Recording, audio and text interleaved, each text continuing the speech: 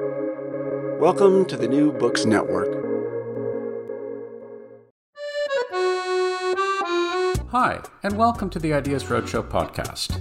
I'm Howard Burton, your host and creator of Ideas Roadshow, and I'm delighted to be partnering with the New Books Network to offer you our uniquely eclectic blend of long-format conversations with a wide array of experts across many different subjects. The following discussion is a reformatted podcast version of one of Ideas Roadshow's first 100 film conversations that's also available in video and print formats. Visit ideasroadshow.com for more details.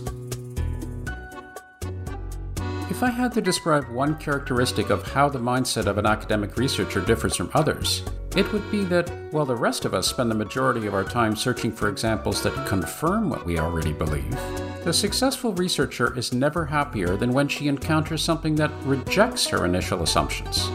A great example of this is the story of UC San Diego psycholinguist Victor Ferreira's careful investigations of how English speakers use the clarifying word "that," which led him to starkly confront the fact that many of our basic assumptions of what we're doing when we're communicating with each other turn out to require a rather substantial overhaul, which is precisely the sort of thing that any ambitious researcher is hoping will happen.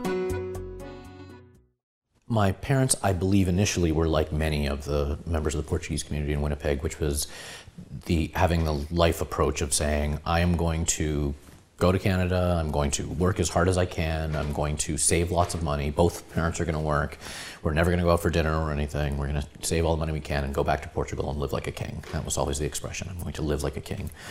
And I guess my mom, right around shortly after I was born or something like that, maybe before then, probably before then, said, apparently approached my dad and said, we're not doing that.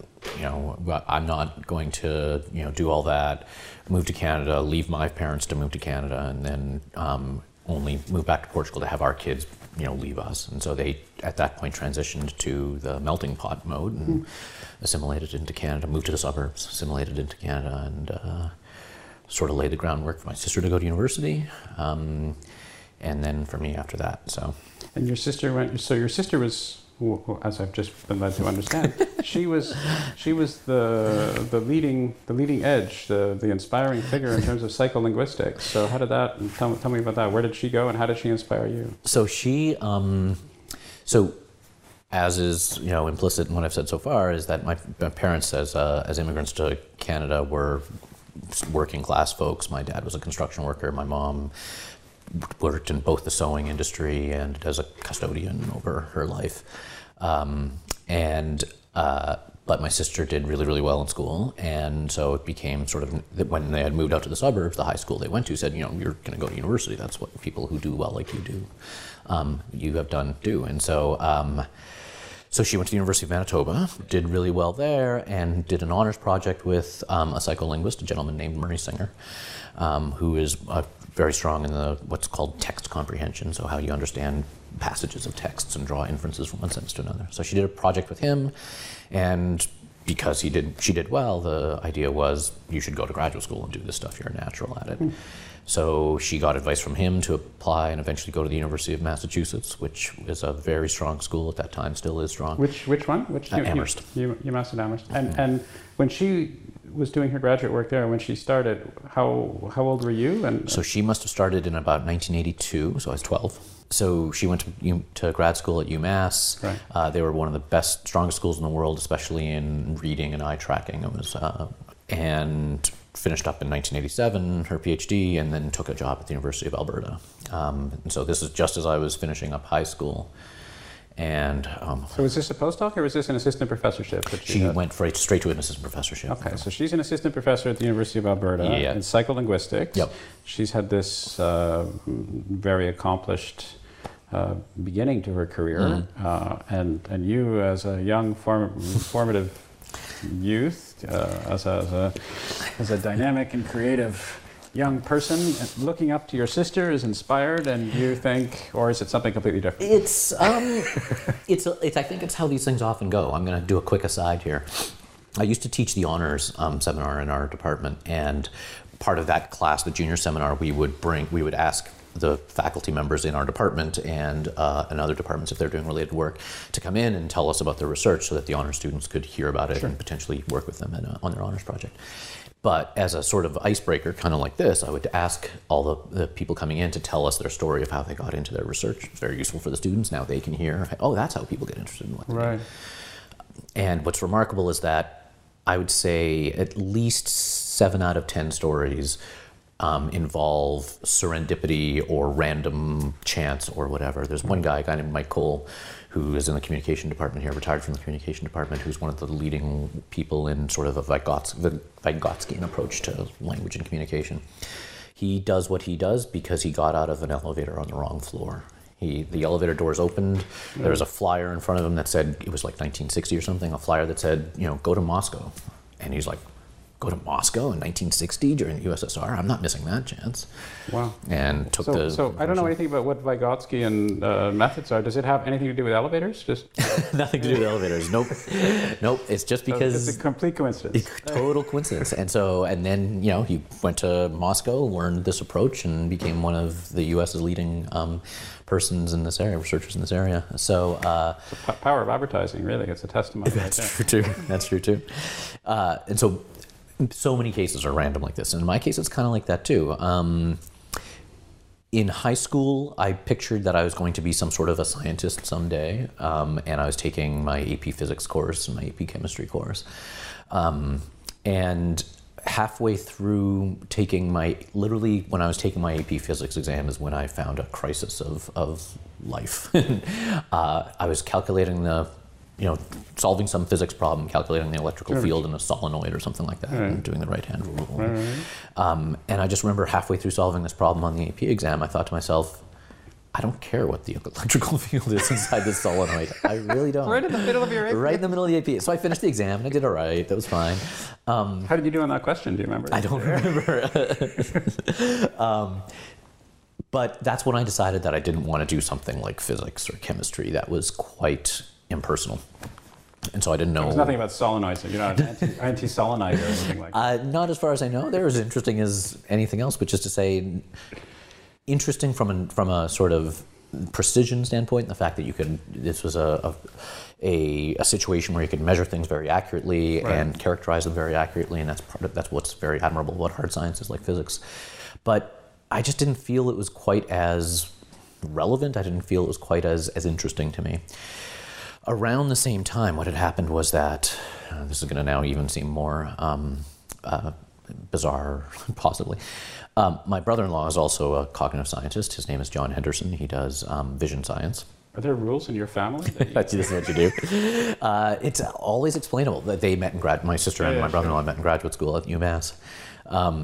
And he was finishing up his thesis when he and my sister came to Canada, came to Winnipeg for a Christmas holiday. And so he was on, this is my memory of it, he was on the bed that they were staying in reading through his thesis document. And I was this little kid trying to check out this guy who was going to be marrying my sister potentially. And so I said, hey, what are you working on? He said, well, I'm working on my thesis. And then he explained his thesis, which is about reading, skilled reading, and using an eye tracker to do skilled reading. He worked in part with the gentleman that I mentioned, Keith Rayner, who's here now. And so he explained what his thesis research was about. And I was like, this is amazing. You can actually do scientific research on people? I thought that science was about solenoids. Yeah, exactly. And so that was kind of because high schools don't typically have experimental psychology courses or cognitive science courses. They might now, but they certainly didn't when I was going. I'm not sure they do, but they certainly didn't because I think we're the same generation. Yeah. And so that was my first exposure to the science of behavior, if you will. And so I was like, oh, that was kind of interesting. Then I had the crisis of confidence and the crisis of life in the AP physics exam. So this meeting your brother-in-law, this happened before the exam? Was this a latent effect somehow, that it was stored in your neurons and then right in the middle of a solenoid it burst forward? Well, I don't know that it was evolved that. It more evolved. I don't think it actually sort of burst in any sort of way. That I had this thing where I decided I don't think I like this physics stuff very much. I had applied off to college, and I had places, at many Canadian universities. McGill certainly was one of them. You applied directly to a faculty, and in that case, the Faculty of Science I had applied to. So I knew I was going to do something in the scientific area. I see. And then the next thing that happened was that all of us, my sister, brother-in-law, me, my mom, were on a vacation together. And you also might remember from our generation, they used to those course catalogs things that they actually used to print out and say mail to you before you arrived at university. They don't print them out anymore. They don't print anything out, thank goodness. They don't print anything out, it's true. And so we were on this vacation, and I had this course catalog with me, so I could pick what courses I was going to be taking as I arrived as a freshman. And my sister was then a starting assistant professor at the University of Alberta, and did what I would do and what you would probably do when you see a course catalog. It's like, oh, let me see that. And I ripped it out of my hand and flipped to the psychology section and saw, you got to take this course. You got to take this course. And saw a few names. Oh, this is a great person. You should try to take a course from him or her and take a class. So that got me signed up for a couple of courses, or angling for a couple of courses that I might take. So that was the next step. And then the next big thing that happened was the Lulu, which is that at a conference that I now go to every year. When I was a freshman, I wasn't at the conference then, but my sister went to this conference and bumped into one of our colleagues who was then a professor at McGill. He's now at the University of Wisconsin in Madison.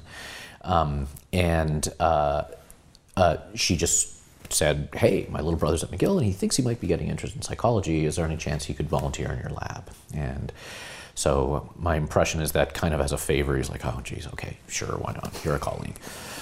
And so then I remember, she sends me an email on, getting it on one of those old terminals. I remember reading the email saying, yeah, Mark Seidenberg is interested in having you as a student, I'll volunteer in the lab. Why don't you go talk to him? So one day I timidly knock on his door, and I was expecting him to say, here's a bunch of data for you to code, go through this and do a bunch of grunt work. Right. And that would have been perfectly reasonable. But what he said was, here's 3 papers that I want to do a project on. So go to the library and get these papers and read them. And when you've done reading them, come back. And I suspect he thought I was never going to come back again.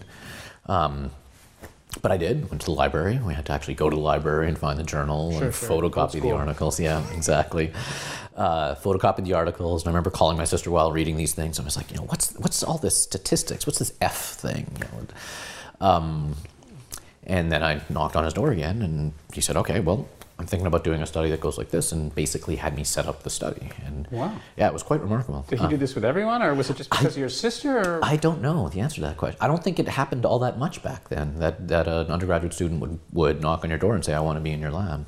And the studies were about what exactly? What sorts of things were you doing? So Mark still studies what we call word recognition, which is almost it's almost like pattern recognition when it comes to reading individual words. So if I show you the word pint and I ask you to read that aloud, I time how long it takes you to do that, to read it aloud. And I know very precise properties about that word, and I try to sort of link the properties of the word to how long it takes you to say the word aloud. And pint, for example, is a word that's relatively hard to say because it's not pronounced how it should be pronounced given its spelling. It should be pronounced pint. Right. Yeah, and there are words like hint and mint that are pronounced in the opposite way, and the existence of hint and mint pronounced in a different way actually slows your ability to say pint when you want to read pint. In terms of pattern recognition, as you were saying, so you're getting out of your mind groove or whatever it is. Yep. And so that was kind of along the lines of the study that he wanted me to do. He wanted to do a study based on a work of somebody who got his PhD here, a guy named Robert Glushko, who's now a good friend at the university, especially the Department of Cognitive Science. And so he wanted me to follow up on some studies that he had done on analogy in word recognition, the idea that maybe part of what you're doing when you're recognizing words is based on analogies to other words. You're drawing analogies to other words. So you were starting to get interested in this as an what level undergraduate is this? This was a freshman? As a freshman. So you were really into the whole psycholinguistics, structure of language, psychology right from the get-go. In November of my freshman year, and mainly because, like I said, my sister bumped into this guy at a conference and said, hey, do you mind if my little brother volunteers in your lab? So I started with him doing that project. I don't think the experiment worked, but anyway. That's knowledge as well. That's knowledge as well. And because this was 1988, I, as a kid, played around with computers a lot, 82, 83, when personal computers started to show up in schools.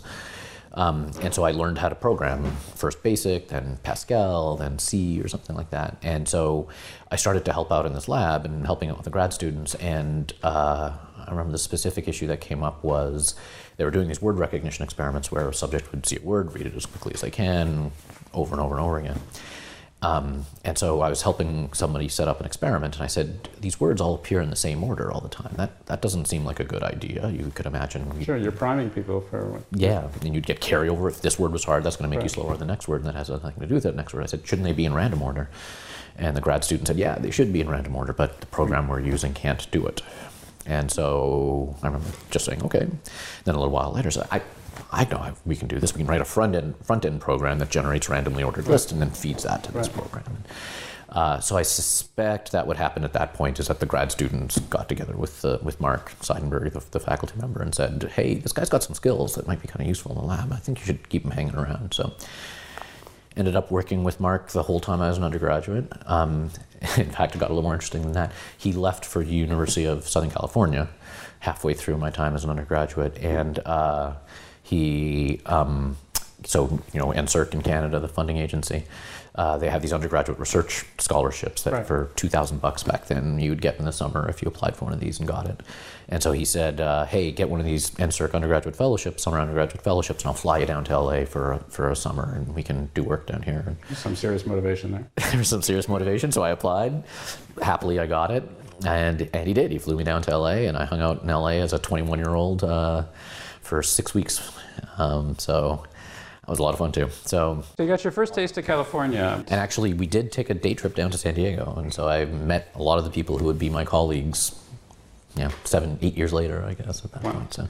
But what's fascinating to me is this idea that your interests were piqued in this particular area from really quite a young age, and it's somewhat counterintuitive because when you started off telling me that your sister was a psycholinguist, I had assumed that the arrows of causality were working in a somewhat different way. But anyway, she was involved, and at some level, she basically at an incidental level, she basically nudged and she opened doors. Right. This going back to the fact that I asked my honor students to come through and asked the professors coming through the honors class to tell their story and how often it involves randomness or serendipity. This is actually something I bring up with students all the time when they're worried about what careers they should go into and how do I know what the right career is for me. And I'm pretty convinced that that's just the wrong way of framing that issue, that really careers are pretty broadly have a lot of within them that a person can do, and when you land in a place, it's not that hard to find a niche within that makes it so that it fits with your personality and the things and your passion, presumably, because that's something that has to happen. You have to have that fit when you're interested. You've been doing broadly defined these sorts of, you've been exploring these sorts of ideas for a long time, and it doesn't seem like your passion is abating. No, at all. Yeah, but I think part of that is I suspect that I would have been just as passionate or as interested in all of these things, whether I was a psycholinguist or whether I was a vision scientist. It would have to be something that not solenoids. That's right, and that's actually what I was just about to say, is that it needs to be something that can combine a few things together, which is, some of the things that I really, really, really love about doing cognitive science type research is doing an experiment is not just about developing a better measuring device or being more precise or some brute force thing like that. You really have to come up with a clever way to try to ask a question that indirectly hints at what the answer is. When I used to teach Introduction to Psychology, I would spend half of a lecture talking about these really clever experiments done by Saul Sternberg a bunch of years ago, mainly to get across the idea that, Sternberg recognized that you could only report 4 of these letters, and is that because you only got 4 of the letters? Is that because you got all 12 and only could report 4 before they disappeared? Right. And he had to come up with this really clever procedure because you can't put a microscope on the brain and say, oh, look, there's the 4 letters right there. Right, and that's a great segue really into your research, because when you're looking at the structure of language communication and who's responsible for language to the extent that who's doing the work? Is it the work of the listener? Is it the work of the speaker? Is the speaker saying something in such a way so as to make it maximally clear and comprehensible to the listener? You can test these sorts of things, but off the top of my head, when I'm thinking about this, I'm thinking, well, how do you actually test these ideas? And so the mechanisms to test them require very careful, I would imagine, very careful investigations as to what sort of questions you can ask, how do you set up that particular environment. So it's not just a question of coming up with ideas of what sort of things you want to test, it's also very concretely, how do you actually do it? How do you move forward? So I want to explore that in more detail, but before I do, rather than me try to stumble my way through to a summary of what's going on with respect to responsibility of communication and intentionality and all these sorts of things, it's a lot more reasonable for you to give a high-level description of those aspects of your research or contemporary research right now. So like a high-level view of sort of how I view an aspect of the major part of my research program. Well, the paper that you gave me, for example, that I maybe we can just start with that. So my sense. So let me start off. Let me do it in an inverse way. Okay. And what intrigued me is perhaps twofold about what I read of your research. So the first thing that intrigued me was the idea that we can actually think about what is going on with language structurally, because I must admit, I took this completely for granted. I thought, wow, if I'm having a conversation with you, of course, my job is to communicate with you. And of course, I'm thinking about what's the best way that I can say something so that you can understand it. So I just assumed off the top of my head that my motivation in forming every word that I form and pronouncing every word that I pronounce is done in such a way that you can actually understand it. And what you're saying is that's actually not true. It's a bit more complicated than that, as it turns out. Yep. So that to me is surprising. It certainly was very surprising. And so that was the first point. And the second point was, even if that's not true, oh my gosh, how do you actually measure that sort of thing anyway? How can you even say that with any assurance? So that's my level of perplexity and interest and intrigue when I read some of your work. So tell me why that's not true, and tell me where the complexity lies, where my simplification lies. So maybe I'll continue with a biographical sort of approach and do it that way. So the line of research that sort of became my major line of research and is starting to, I think the lab is starting to transition into a new set of questions, which we can talk about at some point for sure. But the major line of research through my career so far began with my dissertation, as I think it often does in academics' lives. And it all started when I was in some talk, and I was sitting in a chair at the edge of the room, and my advisor at the time, this guy named Gary Dell, who's a fantastic guy, and a professor at the University of Illinois, was sitting in front of me, and someone said something, whether it was the speaker in the room or whatever, that made both of us have the same thought at the same time, which was, so there's a particular sentence structure where a speaker can, you're going to remember, this was in a major part of the paper that I sent to you, there are particular sentence structures where a speaker can use a that. And so a sentence like, the teacher knew that you were going to be late for class versus the teacher knew you were going to be late for class. Two very similar sentences, and if I hadn't cued you to the fact that that is the thing that's potentially different, you probably wouldn't even have noticed those two sentences were different from one another. What's interesting about the fact that the speaker has to use a that in a sentence like that is that this is terrible. I'm going to be every time I say a that. I thought you were going to say what's interesting about that. Yeah, it's and there would mean two things. So what's valuable about the fact that there are sentences like this is the word itself is practically meaningless. It's very inconspicuous, but nonetheless, the fact that that sentence requires that you have mentioned it or not means that your brain made the decision. Yes, this sentence requires a that, or will have a that. This sentence won't have a that.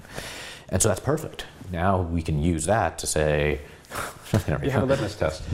We have I almost see it like it's our fruit fly, it's our Drosophila, right? if I can figure out what are the factors that compel a speaker to say that in sentences or not, that's going to, oh boy, I'm getting conspicuous. Just speak English. It's fine. Exactly. We do use that word in all sorts of different contexts, Yeah, and as you certainly know. And there are many kinds of that's too, which just makes it even worse. So the fact that needs to have been said or not, if we can figure out what made a speaker use it or not use it, that's going to tell me something about the way that the sentence construction mechanism works, the part of our brains that's responsible for putting sentences together. So the thought that popped into my advisor and my heads at the same time, respective heads at the same time, was, so in the sentence example that I gave you was, the teacher knew you were going to be late.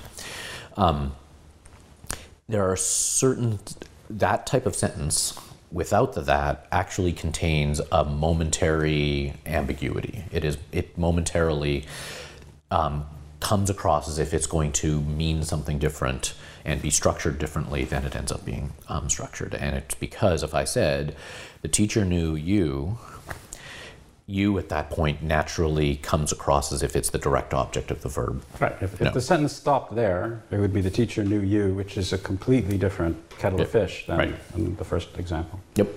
But that's not what the sentence does. What it does is the teacher knew you were going to be late. And so to put this in linguistic terms, you isn't the direct object of the verb know. You is the subject of an upcoming verb, were in this case. So the absence of that allows that momentary misinterpretation to occur. If you say that, you block that. So the teacher knew that you were going to be late. If I went, the teacher knew that you can't stop. Right. The you has to be the subject. No ambiguity whatsoever. That's right. And so the thought that occurred to my advisor and I was, well, maybe that's why speakers say that. And if we can test that, if we can give speakers sentences where in one case it will be ambiguous without the that, and in the other case it will be unambiguous even without the that, the prediction is speakers should be more likely to say the that in sentences where it can serve as a disambiguator. Yep. Versus the one that not. Right. So my understanding is, again, referencing the bigger picture, this is all part of the thesis that when I'm talking to you, I'm trying to be as clear as possible and communicate things as unambiguously as possible. Yep. So me as a speaker, if I say, if I'm thinking, oh my goodness, ambiguity coming, I'm going to make sure to put in sufficient clarity to make sure that things are disambiguate. I'm not sure if that's a verb, yep, but I'm going it is. We use it all the time. I don't use disambiguation. I wasn't sure if you actually use the verb. Anyway, I'm going disambiguate something. Yep. I'm going to ensure that this phrase has maximum clarity because I know Vic is on the other end and he's going to try to parse that, and I'm going to make it as easy as possible for him. So that all makes complete sense, and that's exactly what I thought that I was doing all the time. And what's interesting is that's what I thought was going to happen as well, and that's what my advisor thought as well. We said, let's do this experiment. And so the contrast was, the coach knew you were going, I switched examples here. The teacher knew you were going to be late versus the teacher knew I was going to be late. And the key difference between those two sentences is just the pronoun you versus I. You happens to be ambiguous between this direct object role and subject role. I is not. I has to be a subject. Right, because otherwise it would be the teacher knew me. Exactly. So if the that serves a disambiguating function, if that's why speakers say it, is to block the possibility of a misinterpretation on the part of a listener, then I should say the coach knew that you, but I shouldn't bother to say the coach knew that I, because that's already unambiguous without the that. We did 3 experiments that we were sure were going to show this effect. None of these experiments showed this effect. In every case, the level of that usage in a bunch of sentences that had yous in them versus a bunch of sentences that had I's in them, and then we did different ways of manipulating ambiguity like that. The level of that mention was within 2% of one another, over and over again. And even with 96 subjects and 48 sentences each, which is a really powerful experiment, if there's a difference to be found, usually you can find it with that much data. It was not there. And so we thought, what's going on here? Along the way, we had done another experiment where what we had manipulated was whether the first subject of the sentence and the second subject of the sentence were the same or different. And it was still I's and U's because we were still testing this ambiguity idea. So these were sentences like, I knew I was going to miss the flight. You knew you were going to miss your flight. you knew I was going to miss the flight, I knew you were going to miss the flight. And for linguistic reasons, only one of those four is potentially ambiguous. And so the theory that says that speakers say the that's to make their sentences as easy as possible for their listeners to understand predicts you should say that's most in that one sentence. That's not what happened. What ended up happening was the two sentences that repeat their pronouns, I knew that I, you knew that you, speakers said that's significantly less often compared to I knew that you, and you knew that I. And that led us to the idea that what's happening isn't that speakers are trying to fashion their sentences, generally speaking, to make those sentences as easy as possible for their listeners to understand. Maybe what's going on is, well, what could be a difference between I knew that I, you knew that I? Well, when the pronouns repeat, that second pronoun is actually going to be easier for you to think of and say aloud, because it's the same word you just said a couple of words earlier. It's referring to the same entity that you referred to a couple of words earlier, compared to you knew that I. That second word is going to be harder to retrieve because it's not a repetition. It's not referring to the same thing. Let me just ask you a question about practice of this. So we're talking about statements that people are saying. You have expectations of people using that in a particular phrase or not using that in a particular phrase based upon whether or not it would be appropriate for clarity and not. But how are you getting these people to actually say that? How is that actually working? These people are saying these things, but explain that to me. How you get them to reiterate these phrases and remember or insert it or what have you? So this turns out to be one of the things that's actually I find to be a lot of fun about the specific area that I study, which is language production. So how is it that people form sentences and convey their intentions accurately? Which is that you have to try to figure out a way to compel people to say the kinds of sentences that you need to be able to ask the questions that you're asking. And so if you're trying to get them to say sentences where the word after the that is I versus you, how do you do that? For that experiment, it turns out that it was safe to rely on the fact that people actually have quite poor memory for exactly how a word is phrased. When you ask people to, if you say a sentence to somebody and say that sentence back to me, what they remember is the gist of the sentence quite well, and they don't remember exactly what words they said. Would you wait any time, or would you just say it to them and then have them say it right back to you immediately? How would that work? So you actually have to break up what we sometimes call verbatim memory or an actual sort of perceptual form of memory. So in fact, what happened in these experiments was that speakers would see three sentences on the screen. Mm-hmm. One of them is the one that we care about, and the other two are just filler sentences that I just made up based on whatever I saw on TV at the moment. And they would read those three sentences one at a time. Then we take them away. Then I would show them the first few words of one of the three sentences in random order, so they couldn't sort of anticipate which one they'd get. And then they say the sentence back. And so if you read, the teacher knew that you were going to be late for class, and then you read two other sentences, and then later on you see the teacher now say that whole sentence back. People's memory for that is quite poor. They're about 65-70% accurate. It's above chance, so they will say it more when it was there. And so you have to filter it out a little bit. You have to take that into consideration a little bit. You take into consideration, as it turns out, that ends up being what we call a main effect. So overall, people will say that more when it was there, and they'll leave it out when it wasn't there. Right. But they do that equally in all of the interesting experimental conditions. And so if the memory for that isn't also related to the other factors that we're interested in, then we can say it's a separate independent influence. Right. So we can partial it out, basically. Right. So in those experiments, we just gave people the sentences to read, take them away, say them back to us, and measure whether they say that in a sentence. And like I said, they pay no attention to the potential ambiguity of the sentence when they are going to say the sentence back. They say that's equally, regardless of whether the sentence is going to be ambiguous or not. What they are sensitive to is how easy or hard it is to retrieve the word after the that. When the word is easy to retrieve, they tend to leave the that out. When the word is hard to retrieve, they tend to mention the that. So that was a thing And by retrieving, what do you mean? In this case, what that basically means is the way that we envision the sentence production process as working is you begin with some notion, what we call a message, of the idea that you want to convey. Then you go through a process of what we sometimes call grammatical encoding, which is retrieving the linguistic features that you think can convey that message. So that's figuring out what the words are, figuring out what the structure is, the sentence structure is that you're going to use.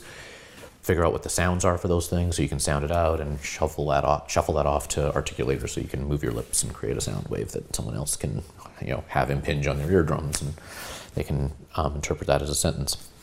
So in this context, the word retrieve is, given the message that we planted in people's heads by having them read the sentence initially, they have to retrieve the individual words that can convey that message. And so I'm trying to think of one of the experiments that sort of gets us across. Well, the repetition one sort of gets us across. The fact that the pronoun that's after the that is what we say is co-referential with, refers to the same thing as the initial pronoun, makes that pronoun a quicker thing for the system to decide that's the word that I need to use.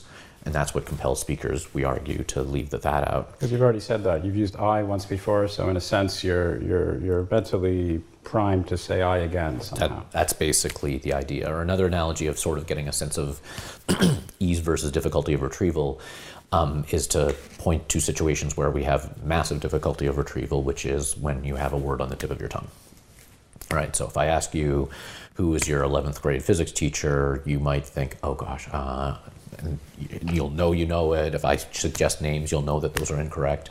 That's a situation where retrieval has become so difficult that you actually have to stop what you're doing. And right. So that's an extreme, but one of the things we know is that these things vary on a continuum. Words like the and cat are very easy to retrieve, and words like, sextant and umbrella are relatively more difficult to retrieve. Unless you're a mariner. Unless you're a mariner or it rains a lot. Yeah.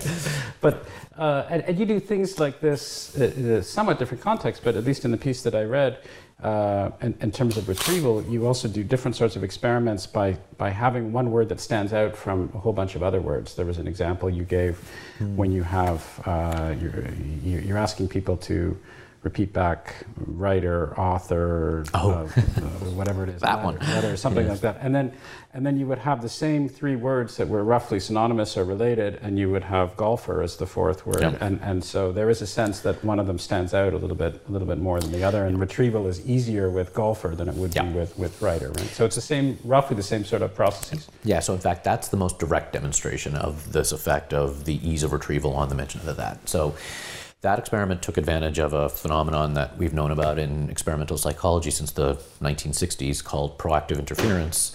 Proactive interference refers to when you find it more and more difficult to retrieve, to remember words that are similar in meaning to previous words. And the intuition, I think, is relatively clear.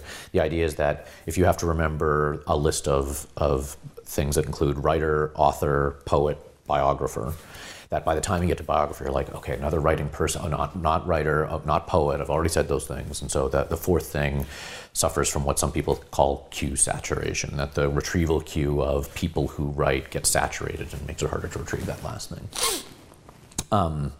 So in that experiment, this was an experiment done with me and an undergraduate student at the time, a woman named Carla Ferreira.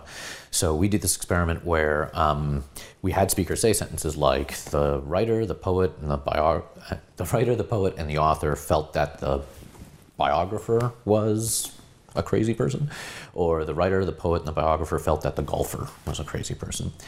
And the idea is that golfer is easier to retrieve in the context of writer, poet, and biographer because it stands out. It doesn't have those same cues.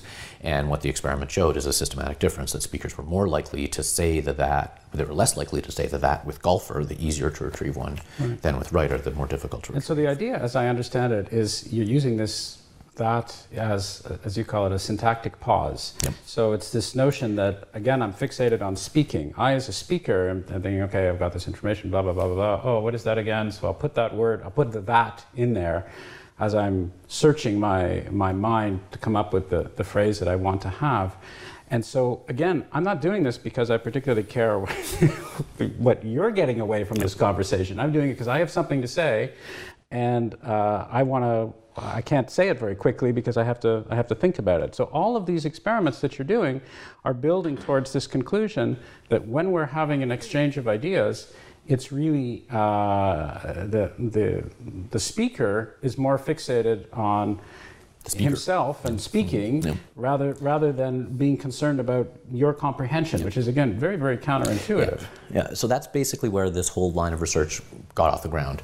The initial insight that I was talking about that my advisor and I had, which proved to be wrong, that speakers would say that more to make their sentences unambiguous, is based on this intuition that you were just describing, which is that we feel as though our jobs as speakers is to construct sentences that are as easy as possible for my listener to understand. And so if I have a choice between one that's easier for my listener and more difficult for my listener, the system presumably was designed or has evolved or developed to choose the easier one and thereby make me better at my job of having you understand me.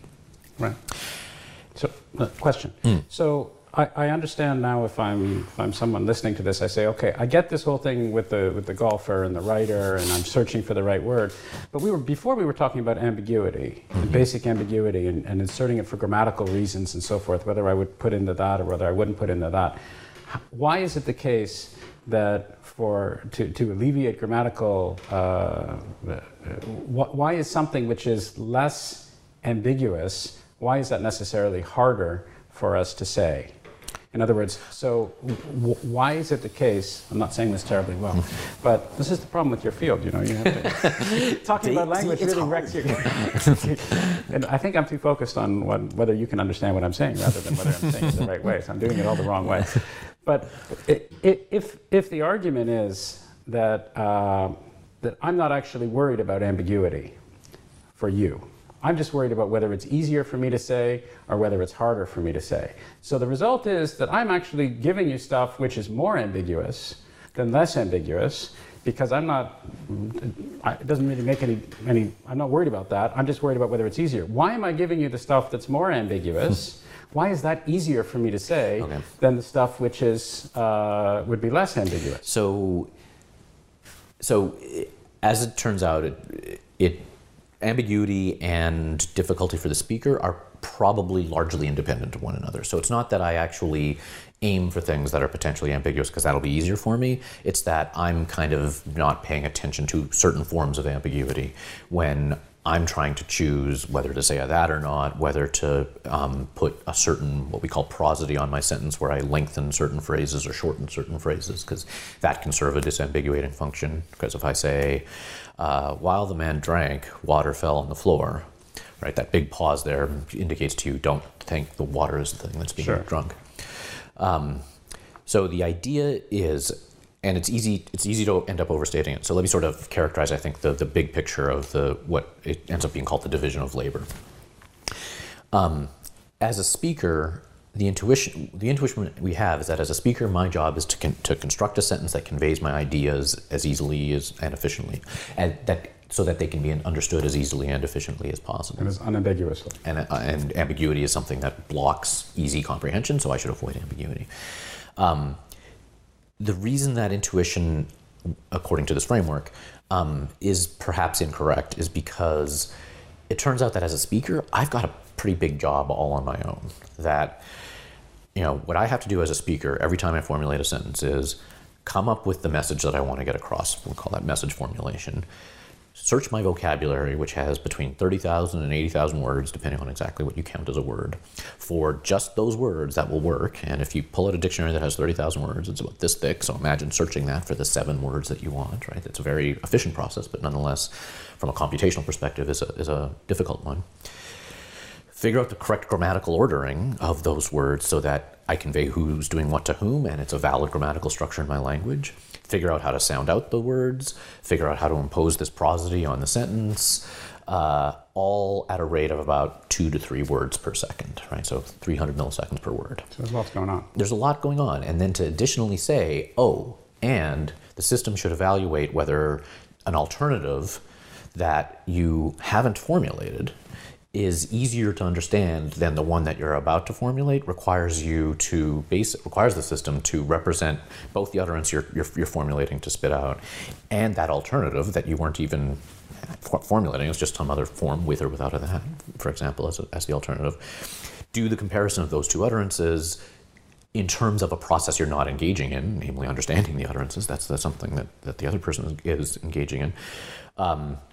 and choose the easier one. And so when you formulate the computational problem that way, I think it does a decent job of showing exactly what you'd be asking the system to do in that case. Just in terms of processing power, I mean, that's really what you're saying, right? You say, here are all the constraints that I actually have. If I have a task to have some utterances, if I look at the whole system, well, there's so many constraints, there's so many problems I have to solve. I only have so much processing power and so much time to be able to do it. This is the best way to focus on it given the system. Is that a fair analogy? Yep, that's basically it. And so, given that between processing power, time pressure, etc., to burden the speaker also with attempting to craft these utterances that are as optimally efficient to comprehend, if I can put it that way, is putting too much of a burden on that system in terms of what it's capable of doing.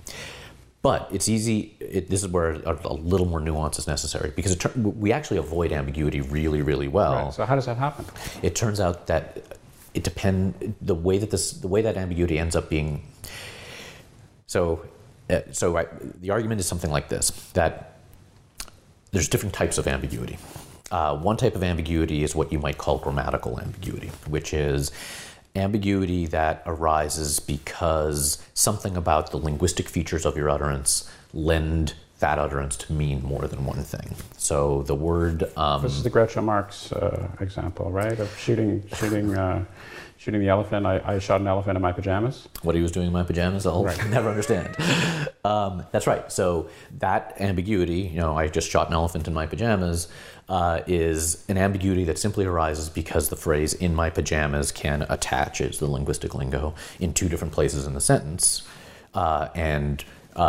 When I don't need to go through the linguistics of it, but the only way we figure out what the syntactic structure of a sentence is by inferring it from the order of words, and the order of words in that case doesn't strictly determine whether it attaches low or attaches high. So that's a linguistic ambiguity, because it has entirely to do with the linguistic features lending them, this particular set of linguistic features, those words in that order, lending themselves to two alternative interpretations. Right. But a different form of ambiguity that's important and that we are very sensitive to is what we've sometimes called non-linguistic ambiguity or conceptual ambiguity. And this is where you have two things that can be described with the same label, but that's because they're very similar sorts of things or the same thing. And so, right now on this set, there are three lights, and if one of them had an issue, you couldn't just say, deal with that light without doing something to disambiguate which light that you're talking about. Right.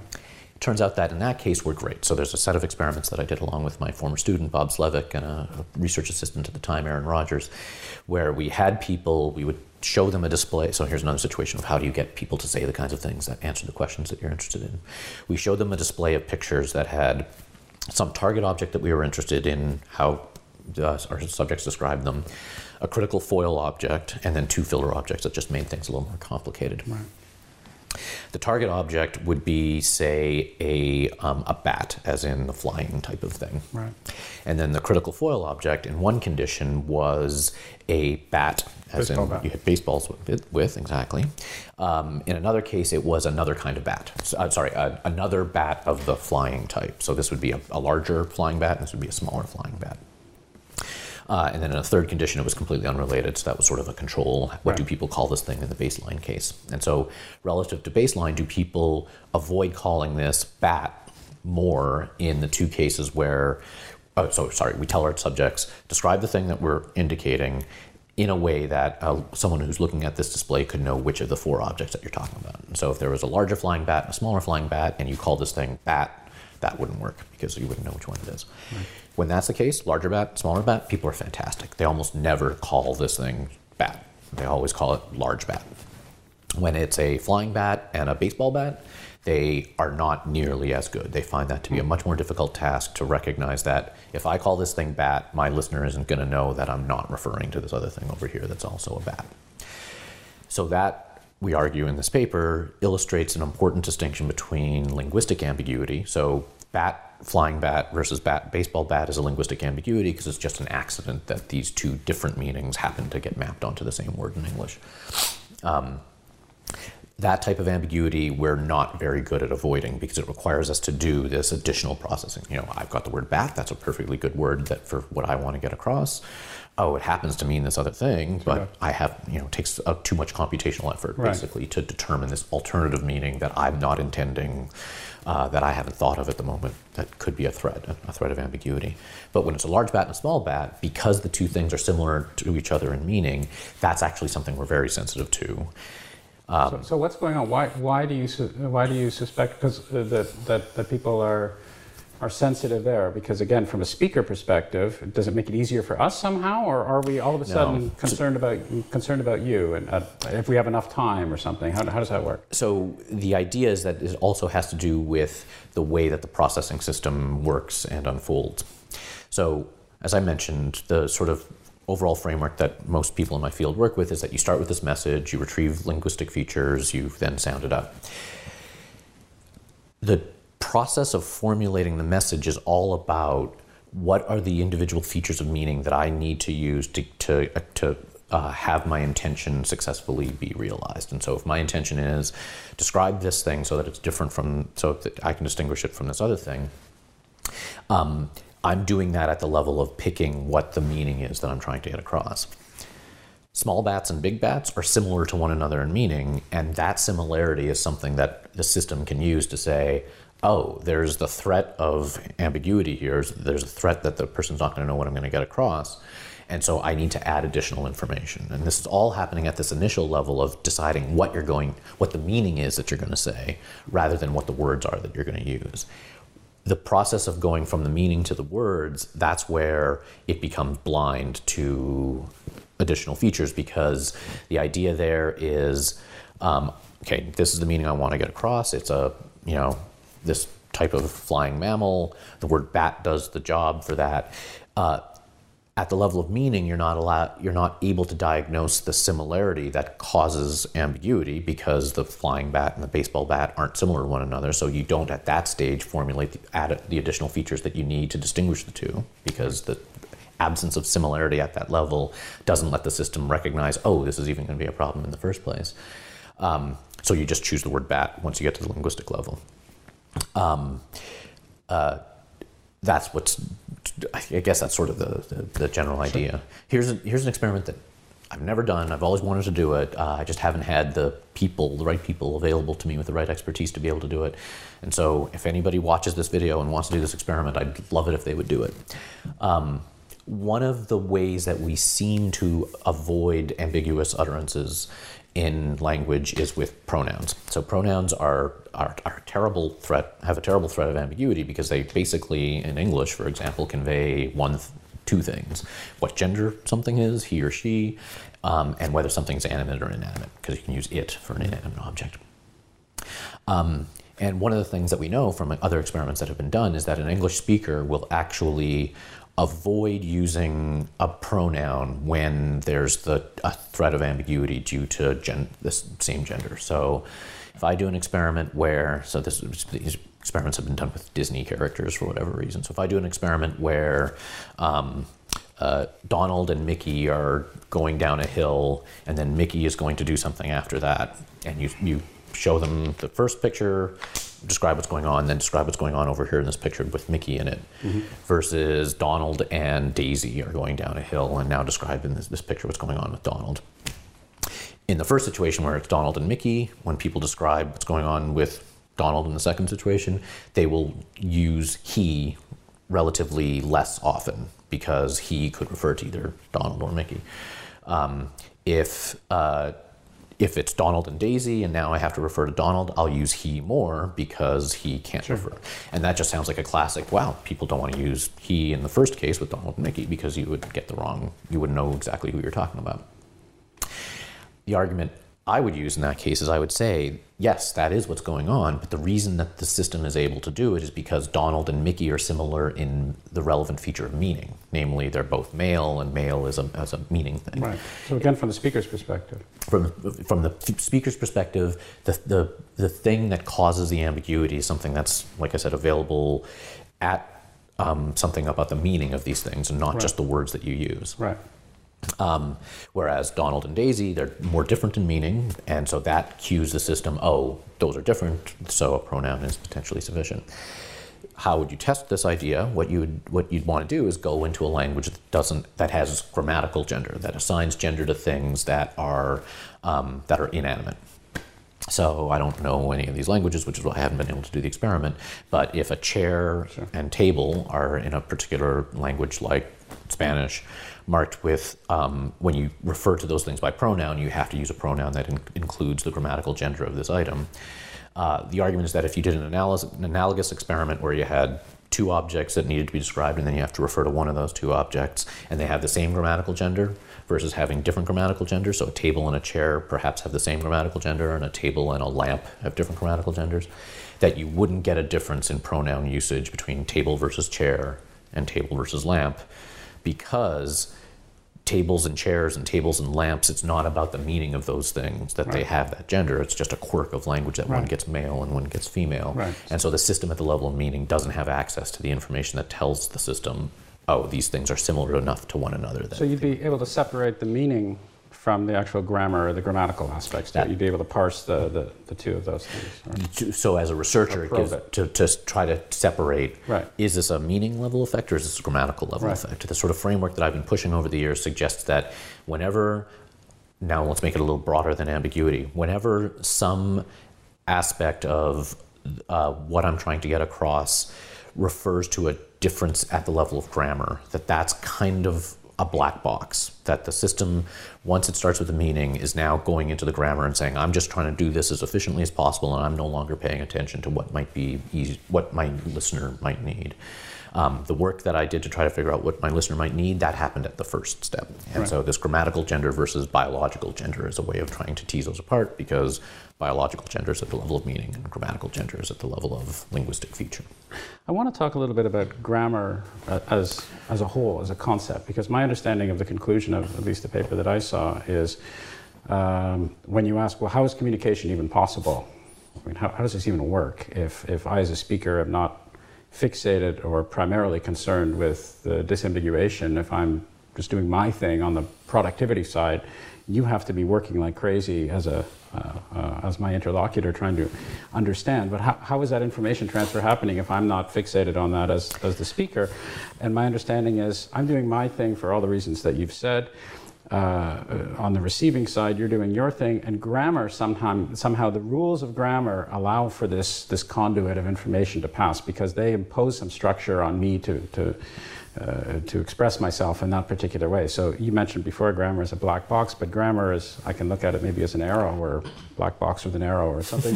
Some mechanism basically through which this information transfer is happening. Is that a fair way to look at it?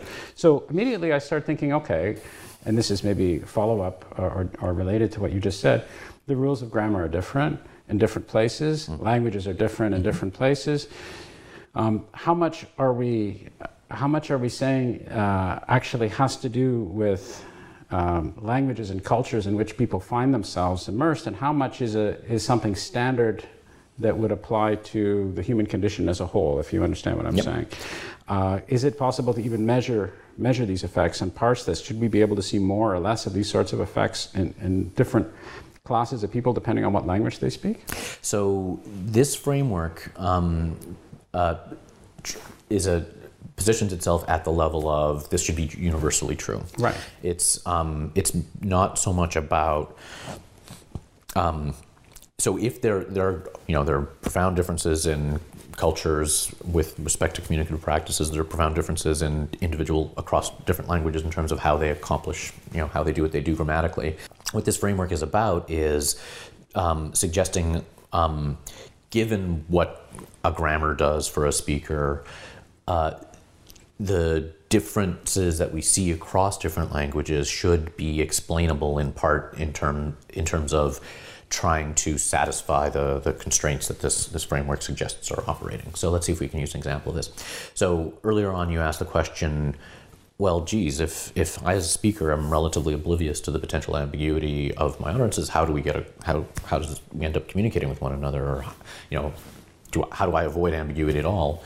And so part of the answer to that question at the grammatical level is, well, you don't really pay attention to ambiguity, so you're not really avoiding it. How come communication doesn't break down at that point? And that's where, as you mentioned, the grammar steps in. The idea behind the grammar in this framework is this. So first, it's, the word grammar can mean different things. And so in this context, what I'm referring to as by the grammar is the set of conventions that determine that certain sentences in my language are permissible, other sentences are not permissible, or certain, imposing prosody in one way sounds normal and is something I would do, and another way is unnatural and is not something that I would do. So we have a set of rules, soft rules in our head that basically say, well, if this is the type of meaning that you want to get across, and it has a subject and an object and an indirect object, then these are the grammatical options that you have available to you. And then eventually when you spit it out, you're going to have to use these words with a preposition of a certain type and so forth. The claim is that grammar is shaped, probably, this is speculative on my part, but probably by the language acquisition process, by how it is that we learn languages. And when you're a kid and you're picking up on certain features of the language, that it's shaped so that the ambiguities that exist are tolerable in terms of eventually getting your ideas across. And so here's the example that I try to use to illustrate this. And it takes advantage of cross-linguistic differences, which is kind of nice. So generally speaking, there are two sorts of languages in the world. This is a continuum, but it's good to sort of talk about it kind of as if it's a categorical distinction. There are what are called fixed word order languages. English is one of those. There are what are called free word order languages, and Japanese is an example of a free word order language. A fixed word order language like English, what that means is that what the subject of a sentence is and what the object of a sentence is determined pretty much entirely by the order of the words in the sentence. And so if I say, the cat chased the dog, you know who's doing the chasing and who's being chased because the cat precedes the verb and the dog follows the verb. Right. Languages like Japanese actually don't work that way. What they do is they have these things that are called case markers. They're little suffixes that you plunk at the ends of words, and those suffixes tell you what the role is of that word in the sentence. And so in Japanese, you wouldn't say the cat chased the dog. What you would say in a sort of a gloss, I don't know the Japanese word, so I'm going to have to do a sort of a mixed version. You would say cat ga, dog o, chase, and the verb goes at the end. And ga says the cat's the chaser, o says the dog's the chasee, and then the verb is there at the end. Because these suffixes tell you what the subject is and what the object is, you're not constrained to saying cat ga, dog o, chase. You can say dog o, cat ga, chase, and it still means the cat chased the dog, and Japanese speakers do that. It's called scrambling. So these two types of languages, again, this is sort of a continuous distinction, but work in these two different ways. It turns out that these things tend to trade off against one another. Fixed word order languages like English don't have these suffixes that tell you what the subject and object is. Free word order languages like Japanese tend to have these suffixes that tell you what the subject is and what the object is. What you don't get, very, very rarely, if it happens at all, are languages that are free word order without case markers. So you wouldn't have a language that says, if you want, you can say cat, dog, chase, or you can say dog, cat, chase, and those things both mean the cat chased the dog. Why doesn't such a language exist? Because it would be intolerably ambiguous, right? If I could say cat, dog, chase, and it could mean either thing, then I can't get the idea across to you that I'm trying to get across. Right. And so within this framework, the idea is that grammar ends up allowing a speaker, or enforcing, if you will, options for speakers, on speakers, that will allow them the choices that will generally get across the idea that they're trying to get across. Within English, an example of this is that, as I've mentioned, that is optional in lots of sentences. There's different kinds of that's that are optional. There's one type that's not, which is that before what's called a subject relative clause. And so you can say, the man that I liked, so this is an object relative clause. You can say the man that I liked, you can say the man I liked. Both of those are grammatical. But you can say the man I liked went skiing. The man I liked went skiing, so that's right. So if you've ended up saying a complete sentence. So you can say the man I liked went skiing, the man that I liked went skiing. Right. A subject relative clause would be something like the man that liked me, went skiing.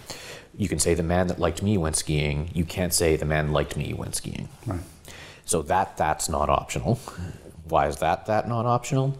One explanation. Yeah, here I am with the that's again. One explanation is if I say the man liked me went skiing, the man liked me sounds so much like I'm saying the man liked me that ends up not being tolerated by the grammar. The grammar says, again, we need to get the design features right here, right. that if people started to say that, it would be communicatively disruptive enough, it would disrupt communication enough that people would say pardon, or they would boggle enough that would eventually get selected out of the grammar. So it's a sense of, again, selected is a good word because it's almost a sense of the grammar arising through some evolutionary process. We're predisposed as speakers to do something, and in order for communication to happen, the grammar seems to have to evolve according to at least some constraints to make sure and diminish ambiguity to the extent that that communication can actually be possible. Right? Is that a fair way to look at it? Mm-hmm. Let me ask a somewhat different question, because as I'm reading this, I think to myself, okay, so Vic has this idea about what's happening with most of us when we're speaking. I go outside my door and I hear people talk in this particular way. You know, I go down to the cafe and I'm imagining now, after having read your paper, I'm thinking these people aren't actually paying attention to whether their interlocutors are bothering to understand. They're just talking away. Grammar's taking care of things, and the guys on the other side have to do some work to parse the actual meaning that comes out. But then I think, well, a couple things. I think, well, hang on. That's probably true. I'll grant you that. Okay. That's fair enough. That seems reasonable to me. But when I listen to people who are very well-trained public speakers, they're being very, very deliberate in the way that they're using language. And I think they are thinking about very clearly and effortfully as to how to communicate things. Or if I'm listening to somebody who is a poet, who is playing with the idea, or if I don't have to be listening to the poet, I can be imagining a poet in her room playing with ambiguities, playing with structure of the language, being, again, in a very effortful way. I'll grant you, it's not something that happens automatically, but it's something that is perhaps a higher level function. And let me be even more personal and say, for myself, who has spent quite a bit of time recently thinking in another language and being forced to think in another language, I am thinking very much according to the structures of grammar and how one should basically convey this message. What would it be like as the listener? Can the listener actually understand the difference when I say this as opposed to that? And I have found, and I don't know if this is common, I suspect it probably is, that has also impeded my ability to speak English. Or when I speak English, I find that I am now thinking somewhat differently. I'm trying to speak a little bit slower. This whole idea of efficiency, everything is efficient, I have to get it out there. I'm wondering how much of this is actually cultural. It's taken me a long time to get around to this question, but you see, I'm trying very hard to be as explicit as I possibly can from your perspective.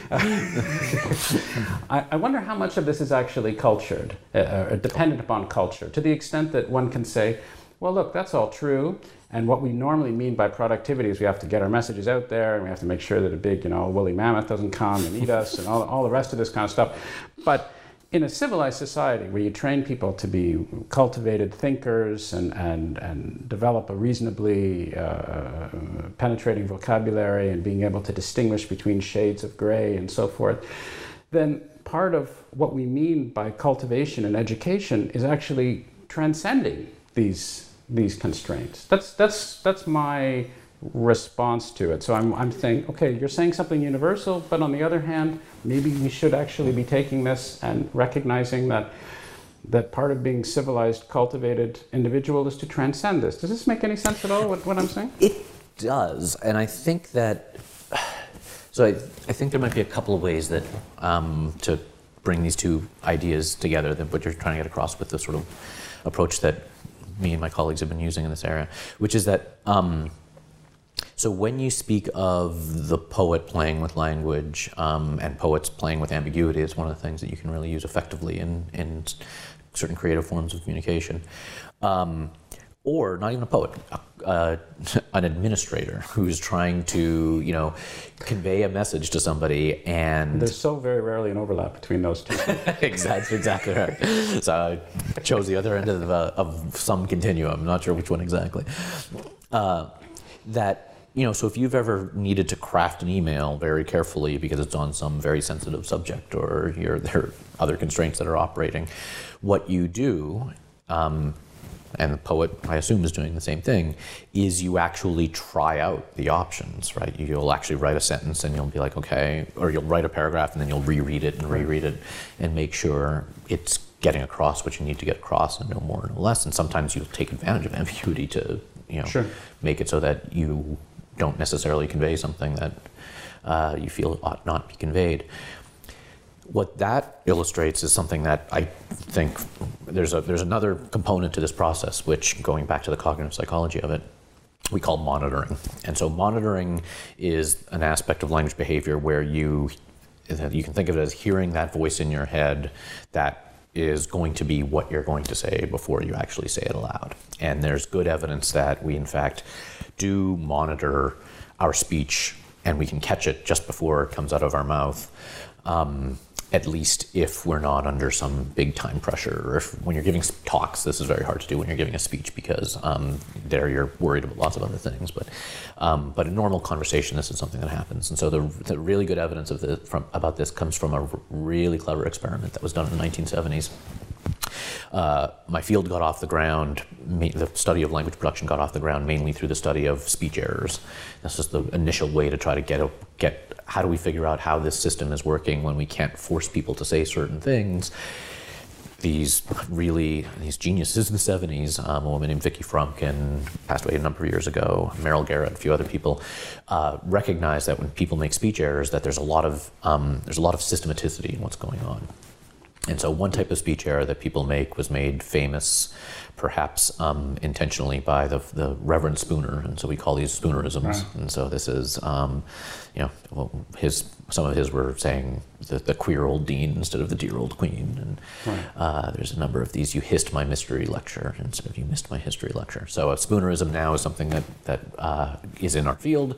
It's when you swap the initial sounds of two words in an utterance, and people do this unintentionally all the time. A lot of people were suspicious that Reverend Spooner was doing these on purpose, at least sometimes. But and so this Bernie Bars, Motley, I don't know Motley's first name, and Don Mackay did these experiments in the 70s where you can elicit these Spoonerisms using a priming technique where you give people pairs of words that they might end up saying, and then they get a critical word, and the pattern in the previous words makes it so that they might swap the two sounds of the words and create a Spoonerism.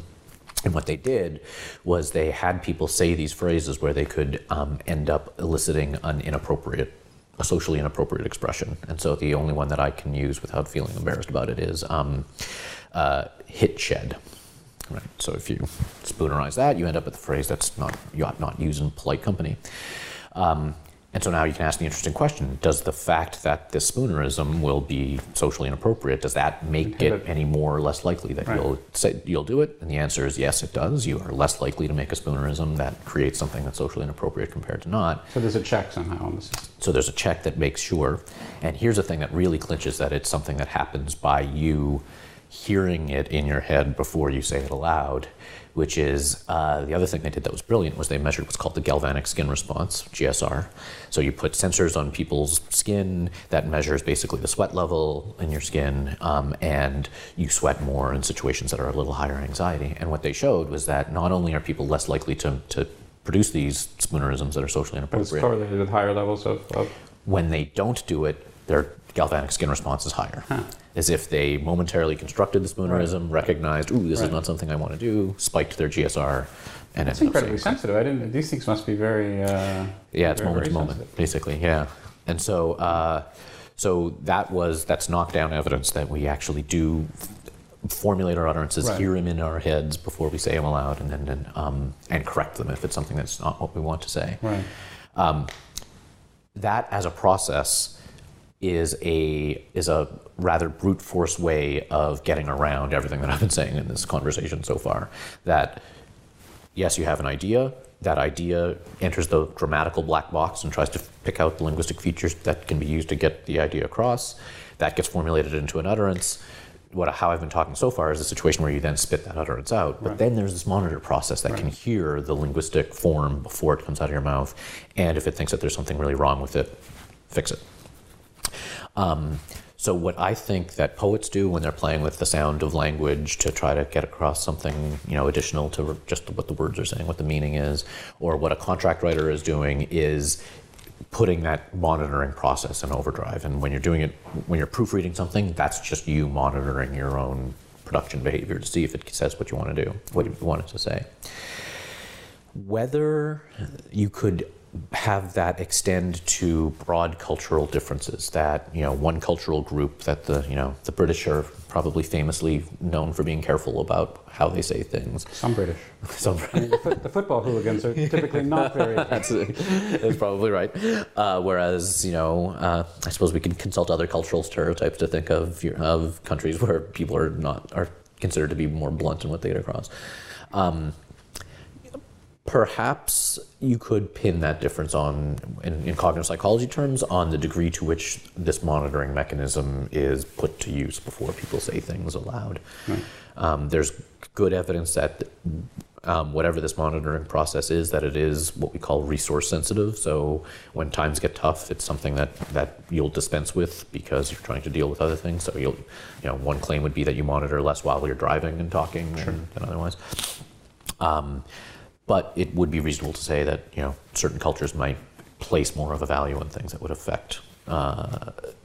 allow them to be more careful about exactly the way that phrasing is. Or individuals can be in two states over a longer period of time. When you're driving your car, you might be in maybe natural mode, if you will, and when you're giving a talk, you will obviously be monitoring what you say much more, and you will be maybe in unnatural mode, or whatever nomenclature one wants to use. Let me ask you another question, which is related to some of the conversations I've had recently. As I mentioned, I'm doing this series on psychology and cognitive science, and I've talked to a wide range of people who straddle this divide, as it were. Maybe it's not a divide, but anyway, I've talked to many people who use all sorts of modern technological techniques, diagnostic techniques like fMRI and so forth. And it seems to me this would be very, very interesting to be doing these sorts of experiments with people and monitoring their brains with fMRI. You've done a tremendous amount of work developing all these different tests and so forth. Have you thought of, or have you been involved in fMRI type testing to get a clear sense of where in the brain these processes are actually happening? So I'm involved with one project. So just last year, I was lucky enough to be able to be on sabbatical for a year, and so I spent. Not that there's anything wrong with San Diego, by the way. I came back for the winter. I was in San Diego for January, February, March. I made that choice deliberately. So I spent 2 months in New York City before that at NYU working with a woman there named Leena Pilkinen, and she uses a different brain monitoring technique, something called MEG, which stands for magnetoencephalography.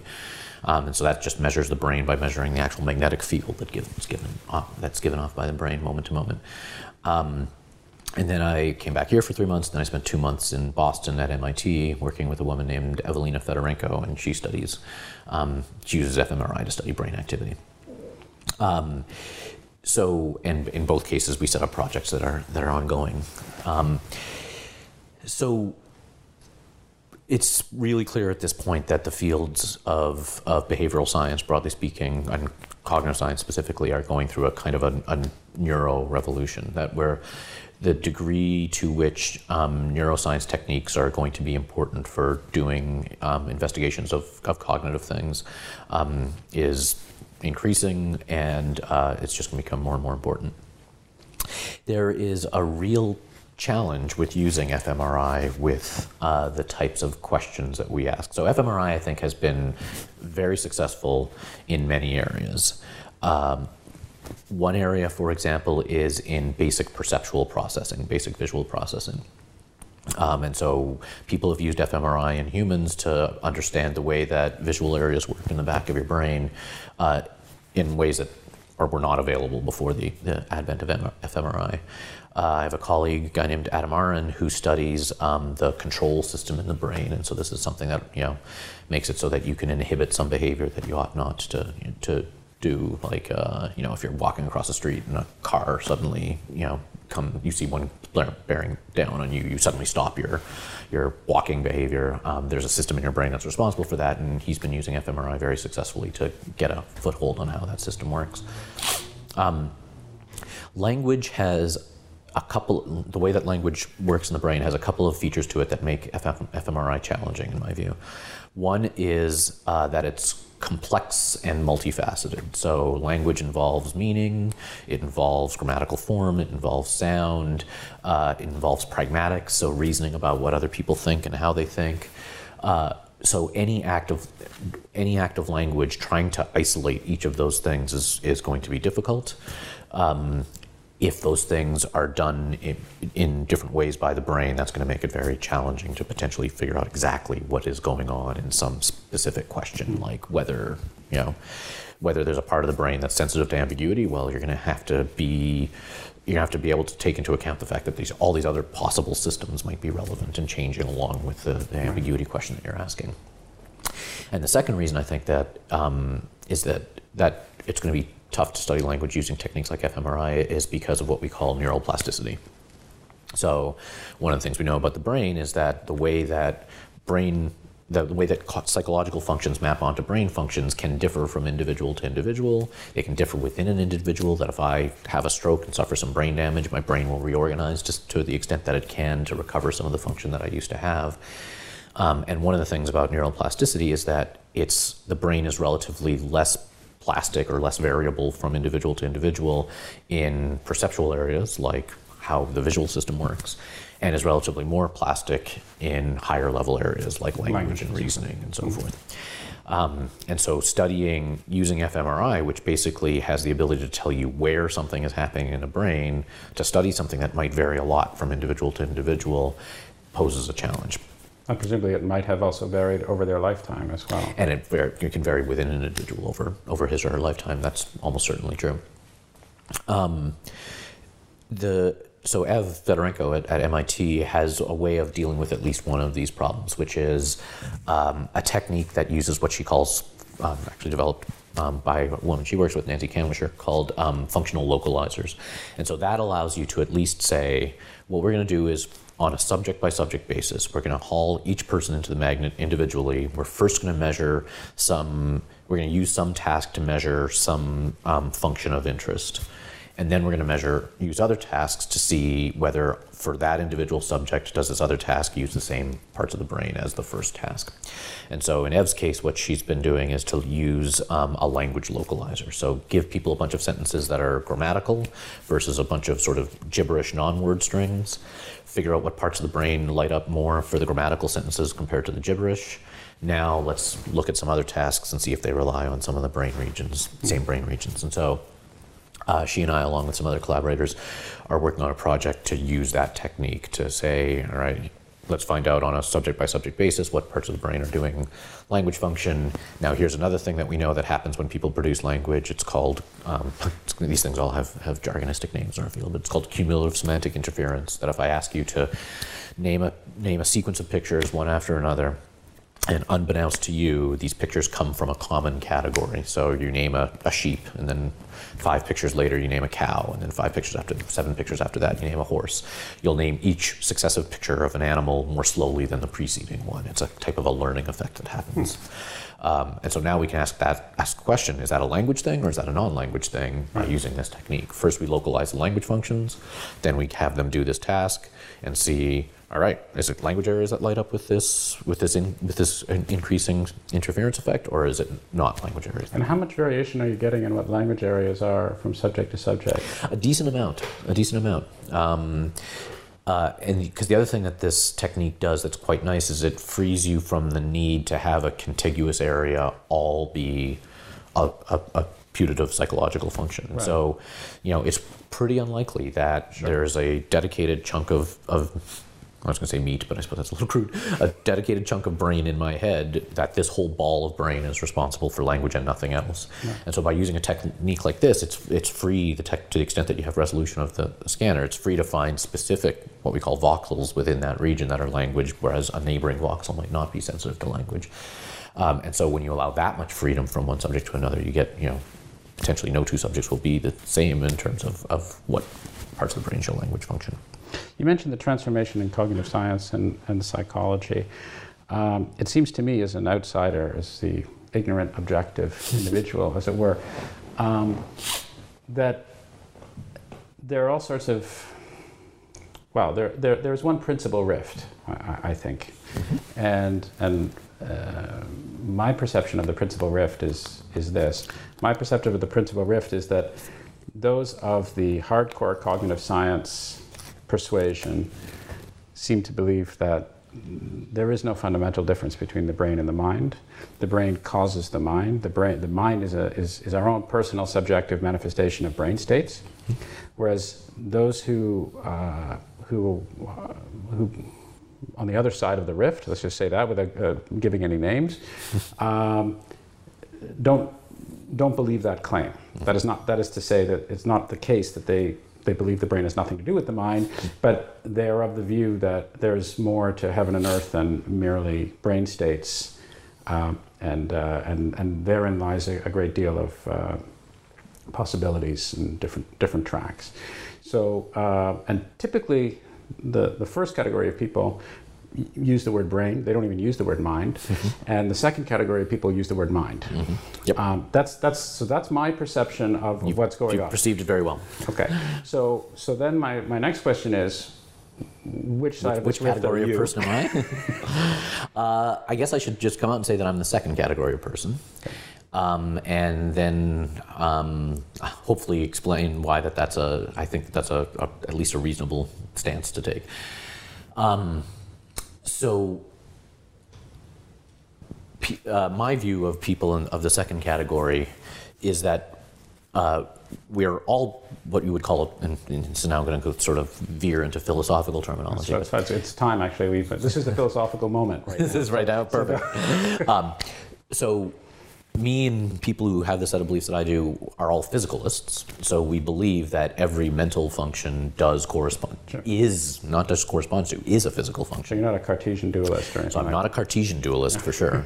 But we are a kind of dualist. You might call him a functional dualist, where we feel as that this position is that even though every, usually in the philosophical lingo, you distinguish what you call mental events and physical events. So every mental event is a physical event, is identical to a physical event. But the proper characterization of how a behavior is organized isn't at the level of physical events. That if you want to form the categories of mental things and you try to do it at the physical level, that you won't do it. Now, what does that mean? That basically says, let's say that I could figure out what is the physical pattern that corresponds to dog, what's the physical pattern that corresponds to cat, what's the physical pattern that corresponds to mouse. All of those things are small animals, and so at a level of mental description, if you will, we have that similarity between those two things, right? That's a category of things. The argument here is that if you had the three physical patterns that correspond to those three mental patterns, there wouldn't be a physical thing necessarily that they have in common that corresponds to them being animals. Okay, let me back up and try to get very concrete so that I can understand what you're saying. When you're talking about physical pattern, I'm assuming, and that this may be incorrect, but I'm assuming that what we're talking about is, you say to me, Howard, think of a dog. Then I think of a dog, and then there is something going on in my brain which is made of physical stuff. Yep. And presumably electrical interactions among neurons. Right. And what you're saying is that pattern or that brain state is not the be-all and the end-all of my mental representation of a dog, or is that not? That's not what I'm saying. Okay. It is the be-all and end-all of your mental representation of a dog. Okay. But the physical characterization, just the description of that, of the patterns that correspond to dog in terms of electrical activities. So my brain state. Brain states. Okay. that those brain states aren't there they aren't the way that they are to correspond to the mental categories that are relevant. So let me try to do another example of this. Right, so going back to yours, it's not sufficient to just talk about dogs to try to get across this notion. You have to talk about things that have some mental organization and things that have some physical organization. Okay. And the claim is that the mental organization won't necessarily correspond to the physical I've lost track of the term that I use for it. Description of it or characterization of it. A little more philosophical lingo might be handy. Sure. So like I said, people on this side of the divide, we all consider ourselves to be physicalists. Right. We all believe that mind is brain. But there's an important distinction between what we call type physicalism and token physicalism. Type physicalism is that if you have a brain state that corresponds to a particular mental state, that brain state is in some physical sense the same across, say, individuals and across time. So the brain state that corresponds to dog in my head is the same as the brain state that corresponds to dog in your head. And it will be 2 weeks from now. And the brain state that corresponds to dog in my head will be this, oops, I shouldn't hit the mic. The brain state that corresponds to dog in my head will be the same as the brain state that corresponds to dog in my head 2 weeks from now. In some relevant physical characterization is the idea there. Token physicalism says dog as a mental state is identical to dog as a brain state, but this requirement that it be the same between me and you, this requirement that it be the same for me now and 2 weeks from now or 10 years from now, does not hold. And is this because of plasticity of the brain, that maybe 2 weeks from now it'll be different, or that we're all different and so forth? Exactly. But these hardcore guys on the other side, I think they'd acknowledge that. Well, don't you? I don't. This doesn't strike me as being. This rift seems to have disappeared. So. I think they would acknowledge it. I actually just had a really interesting discussion on this exact issue in my hallway outside my office about a week and a half ago. They acknowledge it, but I think that it's easy to overlook the ramifications of this distinction for how we do cognitive neuroscience. Because if it's the case that so one way to think about this is in terms of the notion of reduction.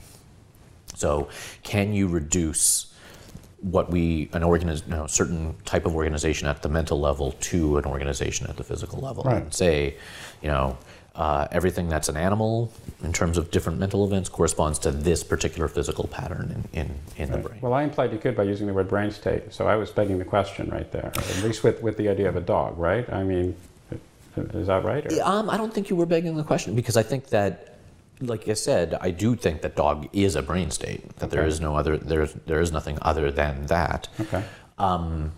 It's just that if you attempted to draw out, so we can talk about what nouns do in language, Right. and we can talk about what nouns do in language by drawing a bunch of rules that aren't about neural states or electricity or anything, right? And we can write out, nouns go into noun phrases and so forth. Sure.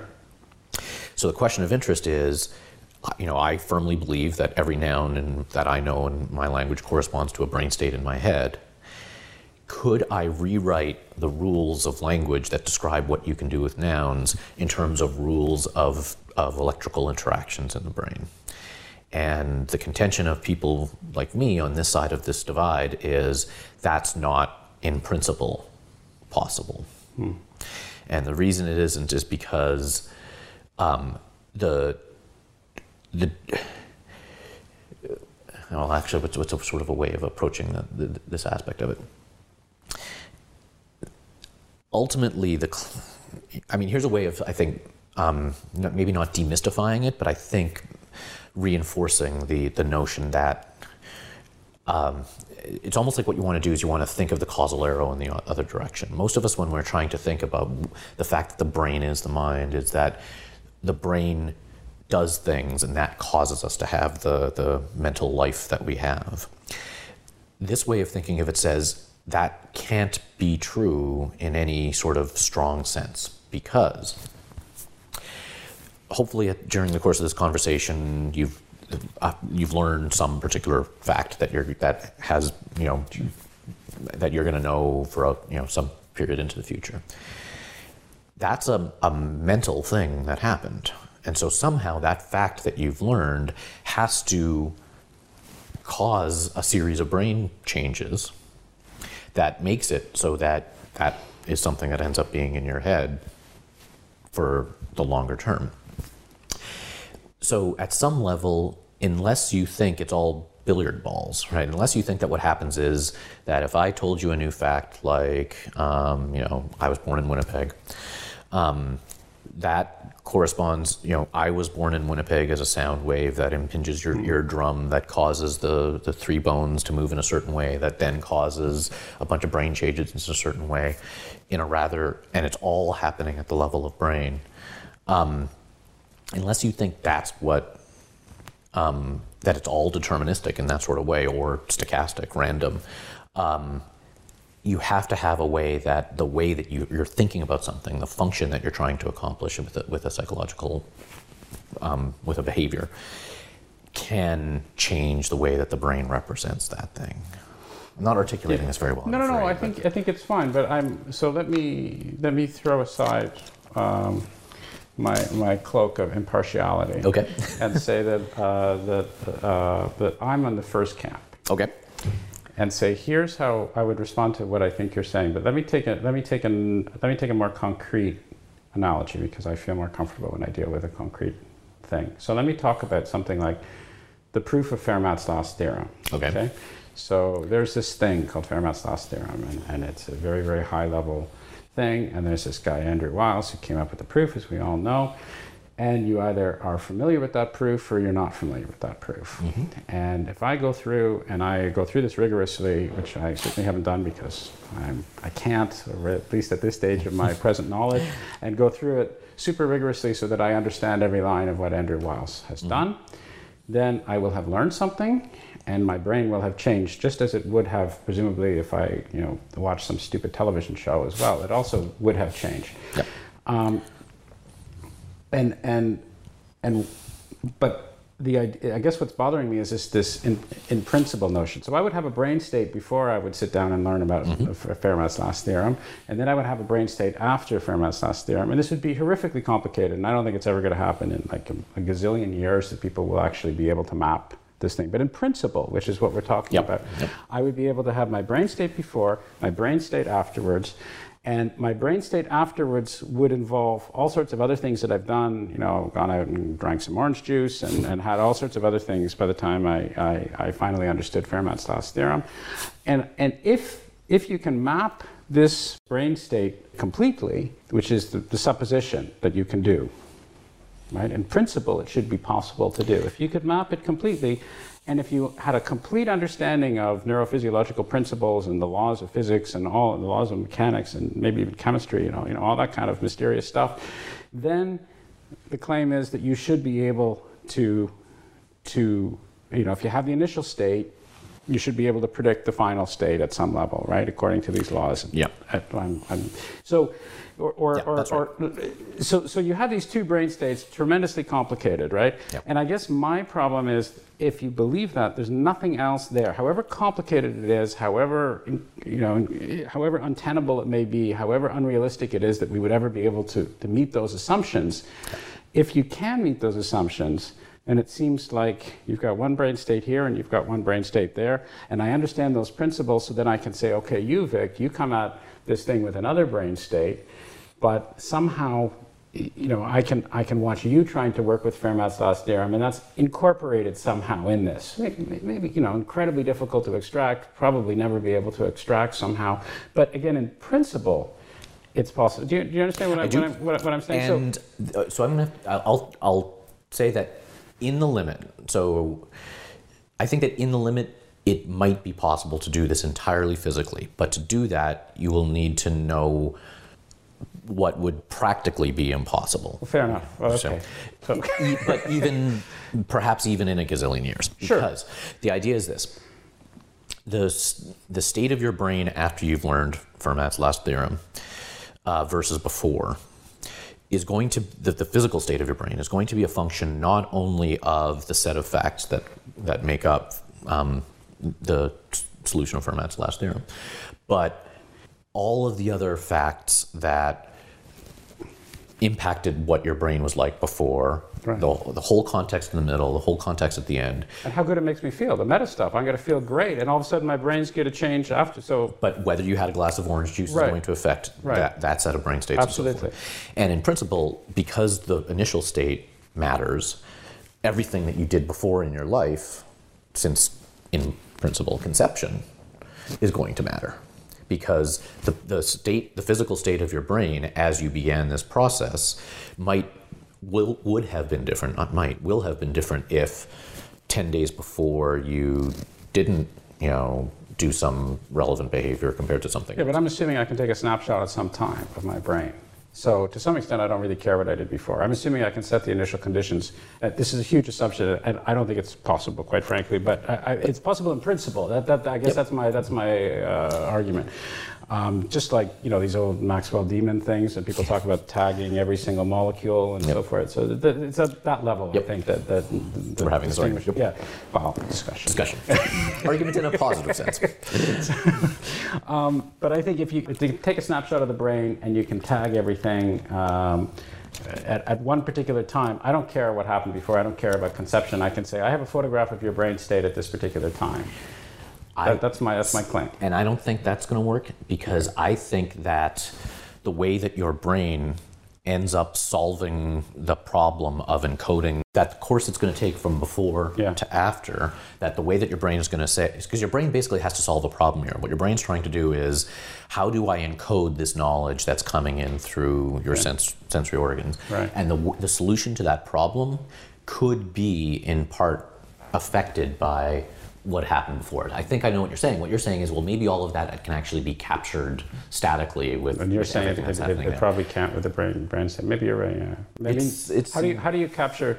I guess so. To argue from your perspective, as I hear you talk, I guess the claim would be, okay, maybe there's a technique to understanding Fermat's last theorem that you had to learn back here. Doubtless there would have been to appreciate it, and somebody else. It's not clear that would be manifested in the photograph of the brain state, that I could imagine two different situations. One person learned this technique and somebody else didn't learn that technique, and just looking at the brain state wouldn't necessarily give you that information. Is that that's a position, but now as you're phrasing it that way, I can see what your position is too. Oh, yeah. I can actually, if you had that Maxwellian demon that knew every single possible physical state that was relevant, I can see how that would actually allow for all of the context that was previous to be encoded in that snapshot. So that, have we convinced each other to the opposite of our individual positions? Maybe it seems to me that there's, I guess, in sort of the analog in physics would be some level of what they call degeneracy, right? Like it's possible to reach one state from a variety of different paths, or that at some level are semantically equivalent. Anyway. No, that's right. If there's a many-to-one mapping from previous states to this current snapshot, then of course you can't disentangle it. And you can't figure out where you were. That's the possible indeterminacy that would make that true. Anyway, so this was very interesting, but I think it was too philosophical. I haven't done that yet. I haven't been too philosophical, but I think maybe this went a little further. A couple more things I want to ask you, which have certainly impinged on my brain a little bit since I've been familiar with your work a little bit, and that is in this story of a message that I have to convey to you. And I'm the speaker, and I'm doing my speaking thing at a productive rate, and you're trying to do your parsing and understanding of it, and grammar's taken care of. Somehow this big black box of grammar is making sure that the message is decodable, as it were. There seems to be this assumption that you have two people talking, and there's this message out there, and then we use language to encode that message. Mm-hmm. And it seems to me there are people who have a somewhat different perspective, and they say, well, hang on, it's not as if there is a message or there is content which is independent of language. That in fact, language itself frames the way we think about the world. So language is this fundamental step or even filter, as it were, that we learn about the world through language. And thus it is impossible to imagine a thought or an idea independent of language. So my first question is, do people actually subscribe to that? Yes. And how would you respond to them? So this is a long-standing issue in the general language sciences, and it's often called the Whorfian hypothesis or the Whorf-Sapir hypothesis, which is an acknowledgement of both of the people that sort of are credited with raising this as an issue. How Whorf sort of phrased this, I think, isn't quite as relevant or interesting to talk about as sort of what I think the overall set of issues ends up being, which is, what is the relationship between the fact that languages use particular devices to encode thoughts, and different languages use different devices and in different ways, and the way that thought processes are able to unfold and work? There's one extreme that I don't think anybody believes, although it's actually intuitively, it has an intuitive appeal to it, which is that we literally think in language. That if you didn't have language, you wouldn't be able to think at all. You wouldn't be able to have, reason about things or anything like that.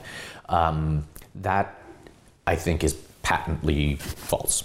And I think the fact that it's false is illustrated by the fact that if we thought in language, then we wouldn't ever feel that some linguistic expression of our thought was inadequate, right? If the only way that I could think was with the words and sentences in my language, and all I need to do is transcribe that thought into those words, and that would be the thought itself. The fact that one of my former advisors, a woman named Kay Bach, would just point out, the fact that you have meanings for things that you don't have words for illustrates this. She always point to the thing at the end of your shoelace that allows you to thread it through the eyelet, right? That's a thing, and we know it's a thing, but you don't have a word for it. So it's untenable to say that the language that you use to represent that thing is the thing at the end of your shoelace. That's kind of not what it is. I think nobody thinks that we think in language.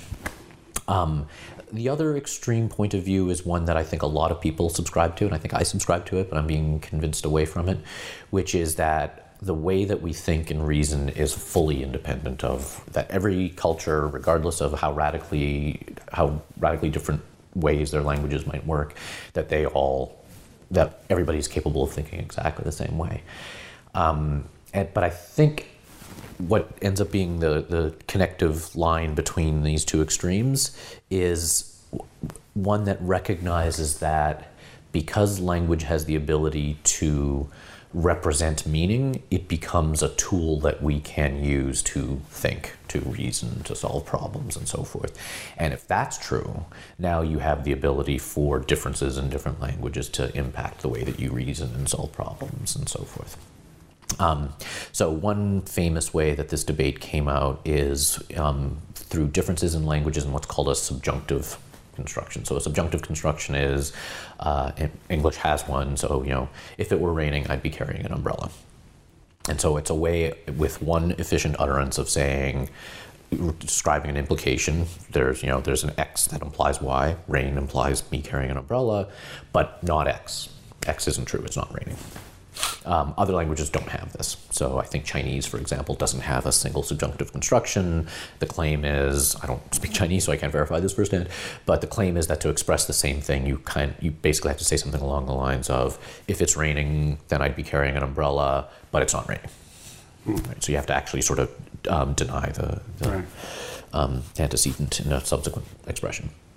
This led to the conjecture on the part of, I can't remember who the author was, that the ability to reason counterfactually might differ between speakers of English who can phrase in a simple sentence a state of affairs that aren't true, state isn't true, state of affairs that isn't true, but nonetheless, if it were true, it would convey, have some implication to it.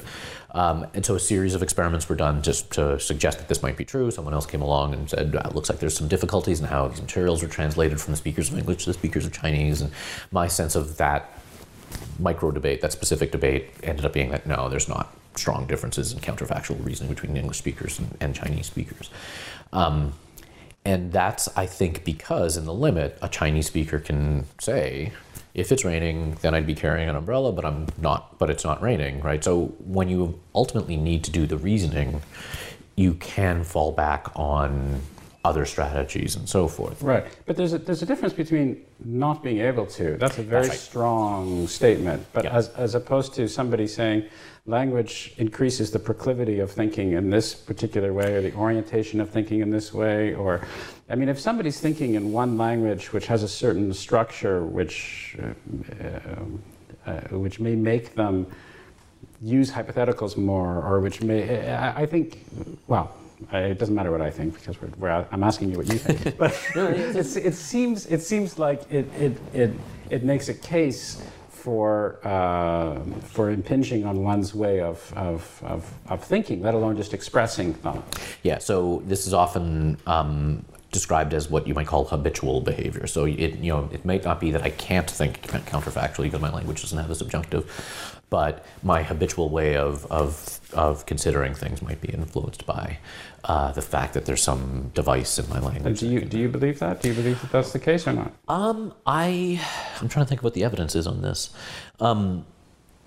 So there's one of my colleagues here at UCSD is a woman named Lyra Boroditsky. She's in the cognitive science department, and she is more toward the way that your language works influences habitual thought patterns side of this debate.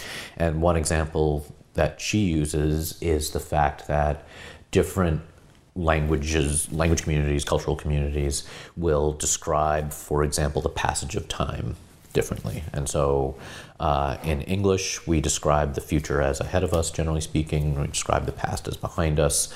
Other cultures do the opposite. They'll describe the past as in front of you and the future as behind you.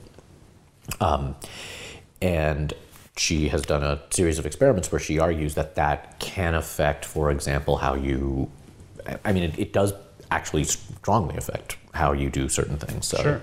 She has this this wonderful graphic of Nestle, I guess, did an ad campaign some time ago where they showed a series of a human infant going to a toddler, going to an adult, and it went from left to right in this sort of way.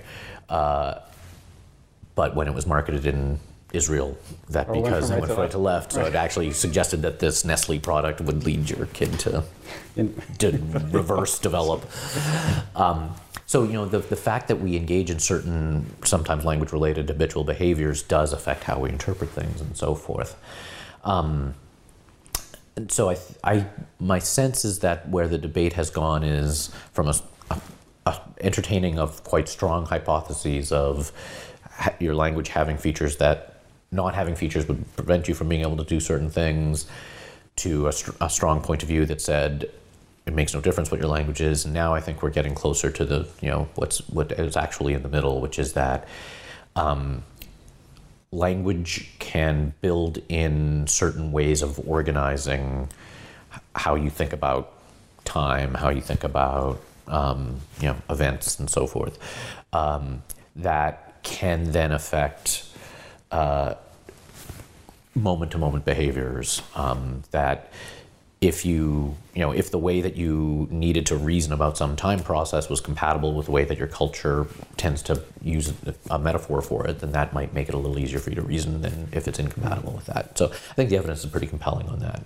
So it ends up being one of these things that's kind of annoying when it's kind of, in the middle someplace. I think an analogous situation like this is with the innate component of language, that there's an extreme point of view that says that, You're hardwired. Yeah, Noam Chomsky and Steve Pinker represent two different views of this innate point of view that says that your language faculty to a large extent is determined by a genetic endowment. And, one elegant argument on this side that I suspect isn't true, even though it is quite elegant, is that going back to a selection metaphor, that the features of your language are selected from a finite inventory that is this genetic endowment, in the same way that I'm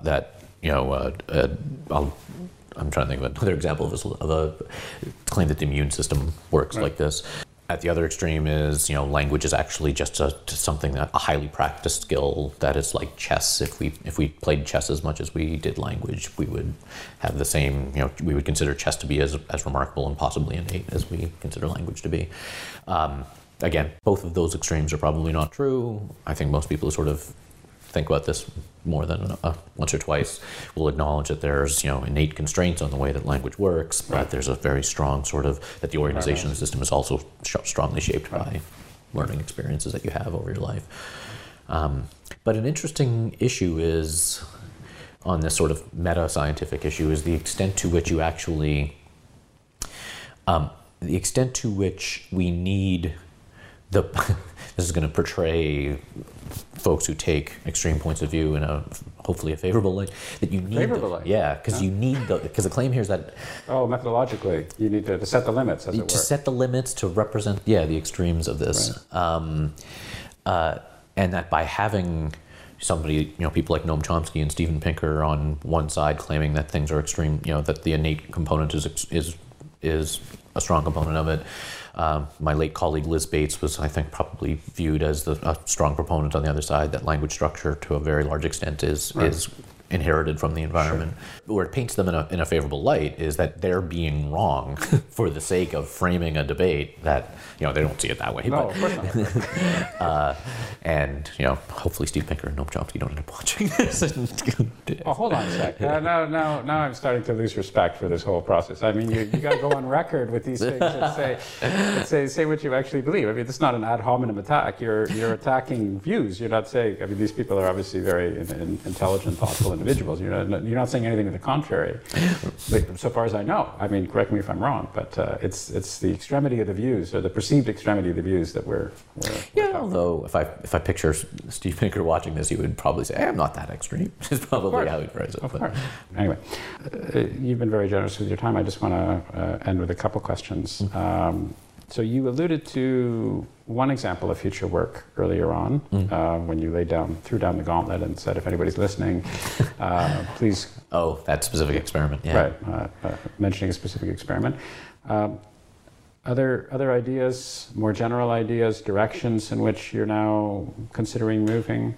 So where I see a lot of the field going at this point, a number of us are seeing this. This isn't a crystal ball thing. A confluence of things are pushing the field in an interesting new direction, which is the notion that this is actually kind of relevant to this innate versus learned debate on language structure, is this a belief that our language knowledge, in fact, is shaped by ongoing experience in a way that we hadn't quite appreciated before. And like I said, there's a number of factors that are pointing in this one direction. One of these factors is that there's a whole sort of thread in cognitive science that has risen to prominence in the last 10, 15 years that views a lot of what human beings do in terms of their behavior patterns as optimal in a way. And so the common thread in a lot of this research is to take some demonstration of where a human was behaving irrationally and show that, in fact, they're behaving rationally when you take into account all the other factors that might be relevant, might be going on. And so in the language sciences, this has been sort of unfolding in a way of saying that that the way that I'm trying to think of a good example of this, but the way that we understand language, the way that we produce language isn't just some fixed grammar that gets into our head and stays that way. It's that as a way of kind of responding to contingencies in our environment, our language system will change and adapt. This is often framed in terms of what's called a Bayesian framework, that when a language comprehension system, say, is trying to estimate, here's a piece of language, what might that piece of language mean, it's taking into account all of the prior information that it has, and given that prior information, what's the most likely interpretation of this thing? And from a production perspective, you can imagine sort of a reverse process along those lines. Right. And so if the system really is optimal in that way, how does it become optimal given all of the variation across time in a person's language life and across different people? And the idea is that you end up having the system be that way because it's quite sensitive to past experience in a way that tweaks it so that it can adjust its prior probabilities. So this is some sort of an evolutionary argument at some level. But not genetic selection, obviously. But in terms of a sort of a selection of, it's almost a tuning argument, right? And so my lab is moving in this direction as well, spending more time sort of looking at what are the ways that you can show that there was some learning event that happened in your recent past that's now going to change the way that you end up describing something in the future. So one aspect is the sort of optimal notion. The second aspect is the sort of experience-dependent notion of learning, recent experiences causing changes in the way that you do language, you process language. And then a third component is the degree to which this ends up being context sensitive. And so here I can talk about one set of studies that's going on in my lab.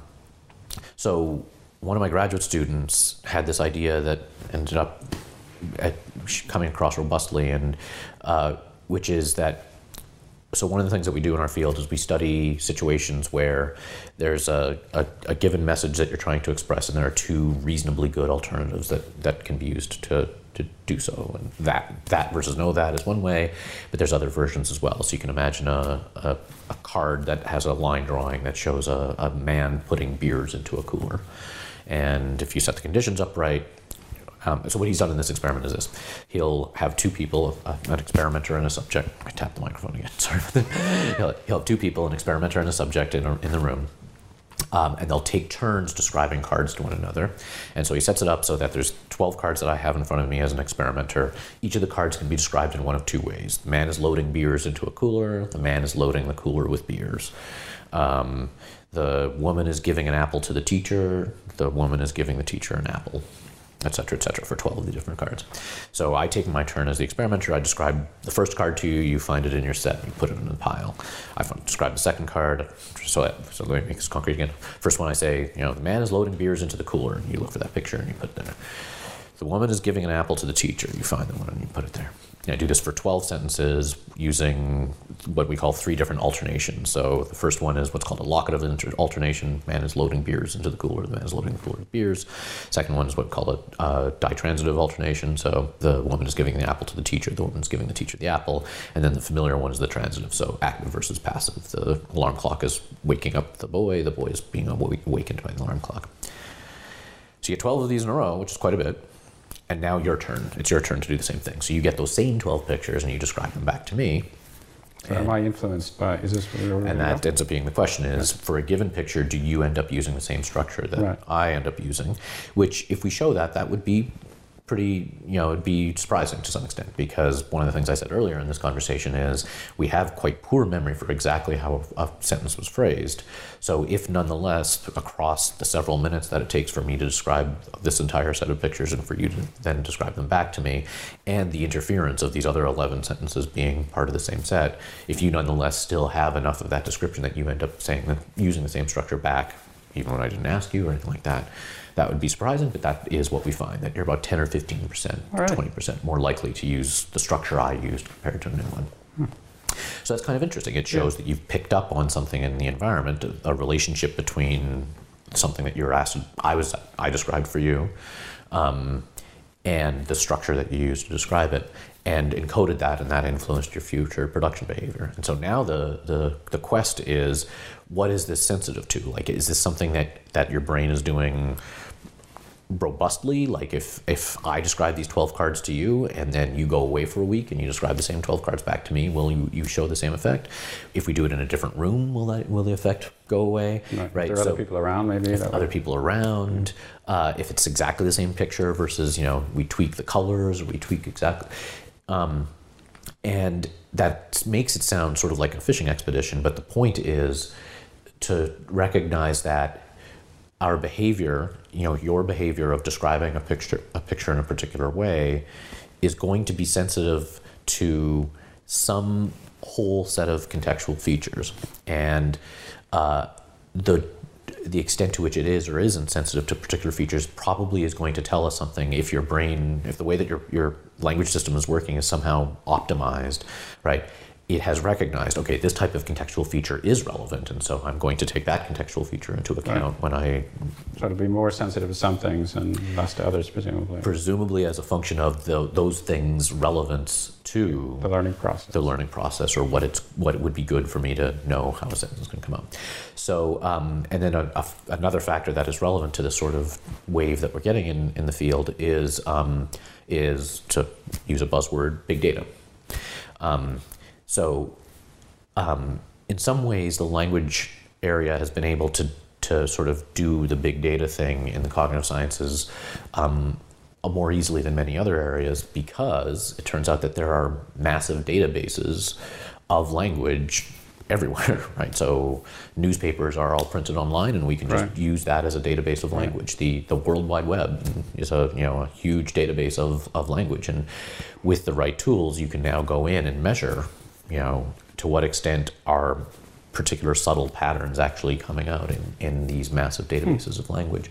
And if one of the questions that you're interested in is, do people tend to repeat structures that they've recently heard in some particular context, you can answer those questions using these right, very there's a lot of data. It's just the question is how you parse it and how you try to isolate various factors that might be responsible for the learning process. But that's your problem. Two issues, yeah. One is parsing and the other is enriching. So, a sequence of words in a database doesn't tell you what the structure of that sentence is and what the individual categories, and those are often the way that our hypotheses are phrased. And so, so you need to not only be able to figure out how do you pull the pieces of data out, but how do you then, if there is a whole lot of it, how do you then tag it so that you're coded for the relevant variables that you're interested in.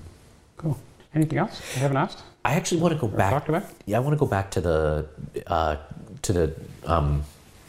category 1 versus category 2 of mind-brain issues just for a sec, because I think there was talk the other day in our department that this is what ended up leading to this roaring discussion in the hallway that I had with some colleagues. So this is a really interesting talk by somebody from UCLA who, see, if I was a British person, I wouldn't want the institution to be mentioned. But you're not. Nothing wrong. You're not saying it's a crap talk yet or anything like that. No, it was a great talk. Yeah. But I'm going to end up saying that I have sort of concerns with the approach that the person. This is the professional world. You're supposed to, right? I guess that's right. So it was a really interesting talk by this guy from UCLA who is describing this project that's related to the National Institutes of Mental Health here in NIH, of looking for the brain basis of different sorts of psychological disorders. And so the idea is that if we can come up with a good taxonomy of factors that are relevant to psychological disorders, and then we can sort of look at what are the brain systems that correlate with the relevant features of these mental disorders, that's going to help us get a foothold on trying to understand these mental disorders and potentially even cure them eventually. And so one hypothesis is that we can analyze the efficiency of transfer of brain signals from one part of the brain to another part of the brain, correlate that with these different features of mental disorders, and see the extent to which it can explain, or at least it seems to be related to those features of mental disorders. So it was a really interesting talk, a really good idea, but afterward, the discussion I was having with my colleagues is that I sort of see that as fundamentally wrong-headed, and the analogy that I tried to pull out for them was this. And it relies on an age-old analogy that is in the cognitive sciences field relevant exactly to this rift. So we all have our computers these days, and this isn't quite as bad in our smartphones, but one of the things that we have with our computers that's a problem is they get these disorders, and they're called viruses, right? And so these disorders cause massive problems with the way that our computers work. Now, if we wanted to cure our computer of a virus, the sort of category 1 type approach would be, okay, let's go into the physical makeup of the computer and try to find what it is physically about this computer that's causing this problem. Right. I don't know that would be a very efficient way to go about doing it, because the nature of the virus is relatively independent of the physical factors that correspond to what that virus is. Instead, what a computer doctor would do is go in, look at the software level, and try to isolate what this thing is and take that program and delete it using software. So the analogy is similar, that when it comes to mental disorders, if somebody has some condition like ADHD, autism, something like that, it's possible that there is a relatively simple, relatively tractable physical thing that we could point to and say, oh, this is the physical thing that corresponds enough to this mental disorder that if we deal with this physical part, the mental thing is going to fix itself. But it's possible that it isn't at that level at all. It's possible that, at least for many of these disorders, that it's at this functional level that the problems are happening. And perhaps a nice intuitive example of this would be PTSD, post-traumatic stress disorder. Right? PTSD has some genetic hardwired component to it. There's a diathesis that leads to that, but then there's a stress event that causes it. Sure.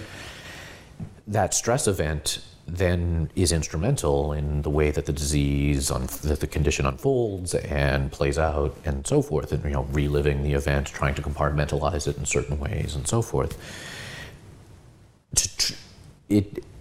On the analogy to the virus idea, to try to figure out what's going on with PTSD by figuring out what's the physical thing that we can point to that corresponds to this might not make as much sense as what was this traumatic event. How is it being remembered at a psychological level, at a mental level? How is it now playing out in terms of being compartmentalized, being relived, and so forth? So we can try to isolate it.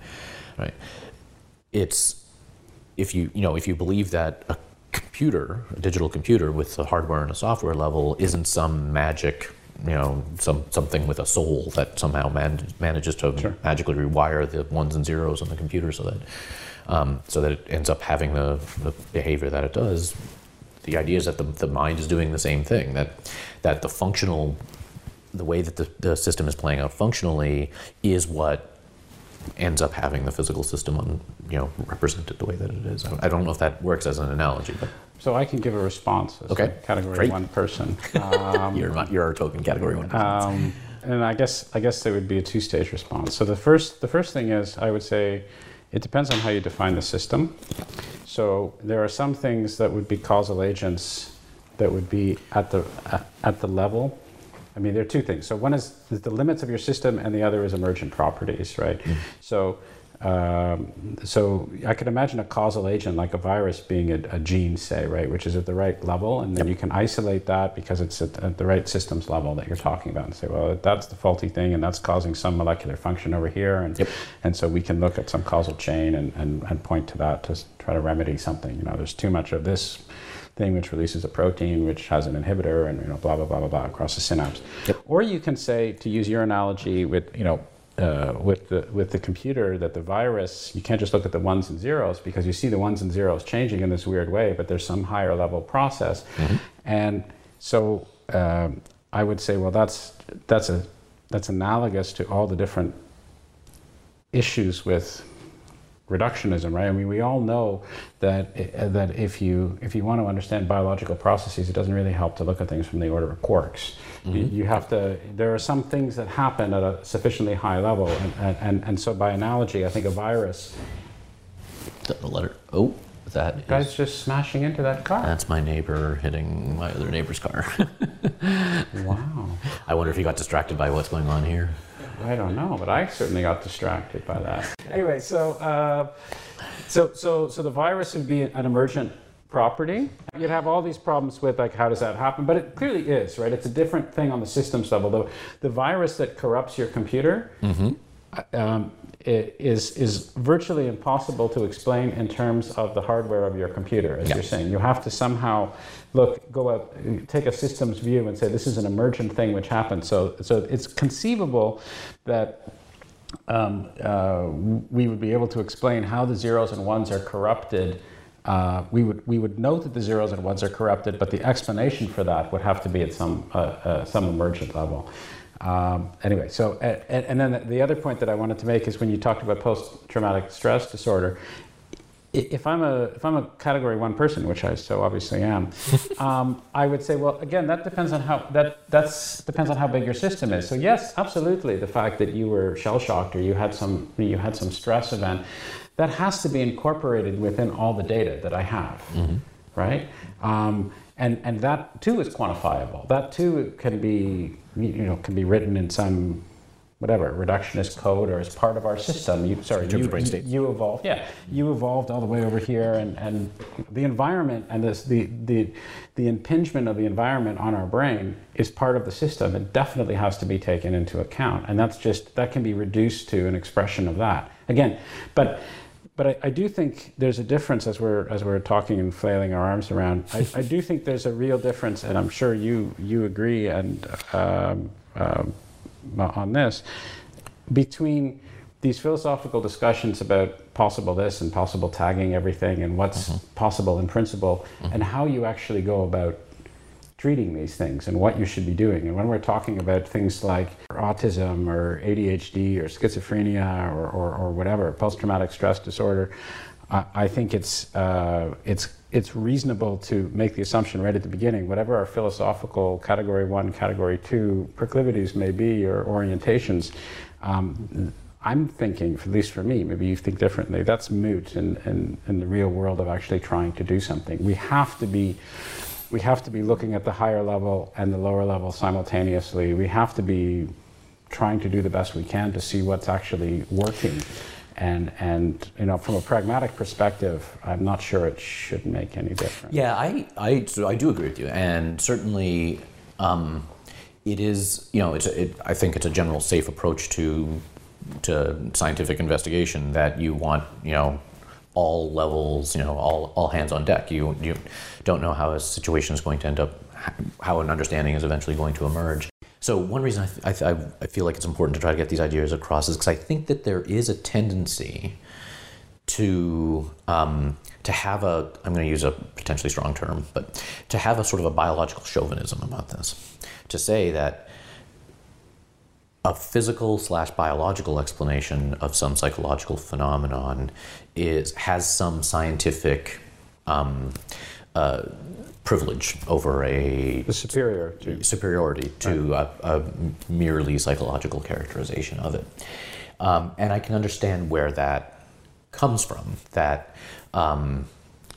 actually comes from, I think, I saw a great talk when I was a graduate student by John Searle. It was more sort of almost a sociology talk where he wanted to argue that Cartesian dualism, to use an issue you brought up a long time ago, Cartesian dualism is alive and well and sort of not just in certain quarters where perhaps some of us would be not so surprised to see it, but just sort of an everyday folk discourse. And the idea of the basic intuition that many of us have that a shopping addiction is different from a heroin addiction, right, is perhaps a reflection of this Cartesian dualism, that the former is something that happens in it's just shopping, it's a behavior, you should be able to, whereas heroin is a physical substance that can come in there and change things. So I suspect that that's where a lot of this comes from, is this idea that the domain of thoughts and ideas and behaviors are malleable in a way that physical influences are not. But I think that seriously considering what exactly the mind is as a functional system, and how that, in fact, if you take the point of view that the mind as a functional system is what determines the physical organization, that it's not that the physical organization is the way that it is to give rise to the function. It's the function that determines what the physical system is like. That if you take that seriously, then that chauvinism doesn't have as much of a strength. Now you end up, I think, being able to do more of an all hands on deck thing, saying, let's figure out both at a functional level how things seem to be operating and what's causing what to happen, at the same time that we look for biological correlates of these things and see if there's also a way of getting a foothold down there. So that's kind of, I think, the reason to bring it up. Great. Vic, I want to thank you very much. It's been a pleasure. It's been a very enjoyable experience. Oh, thank you. It has been. The feeling is mutual. That was a lot of fun. It was very, very interesting. I hope you enjoyed this reformatted podcast. As mentioned at the outset, This conversation is also available both as an individual ebook and as part of the ebook and paperback Conversations About Psychology, Volume 2, along with separate discussions with Ellen Bialystok, Ute Frith, Greg Hickok, and Martin Monti. Those interested in more information about Ideas Roadshow are directed to ideasroadshow.com, while those who are curious about me and other projects I'm involved in are recommended to visit howardburton.com. Thanks very much for listening, and I hope you'll tune into another Ideas Roadshow podcast on the New Books Network soon. We release a new one each Wednesday.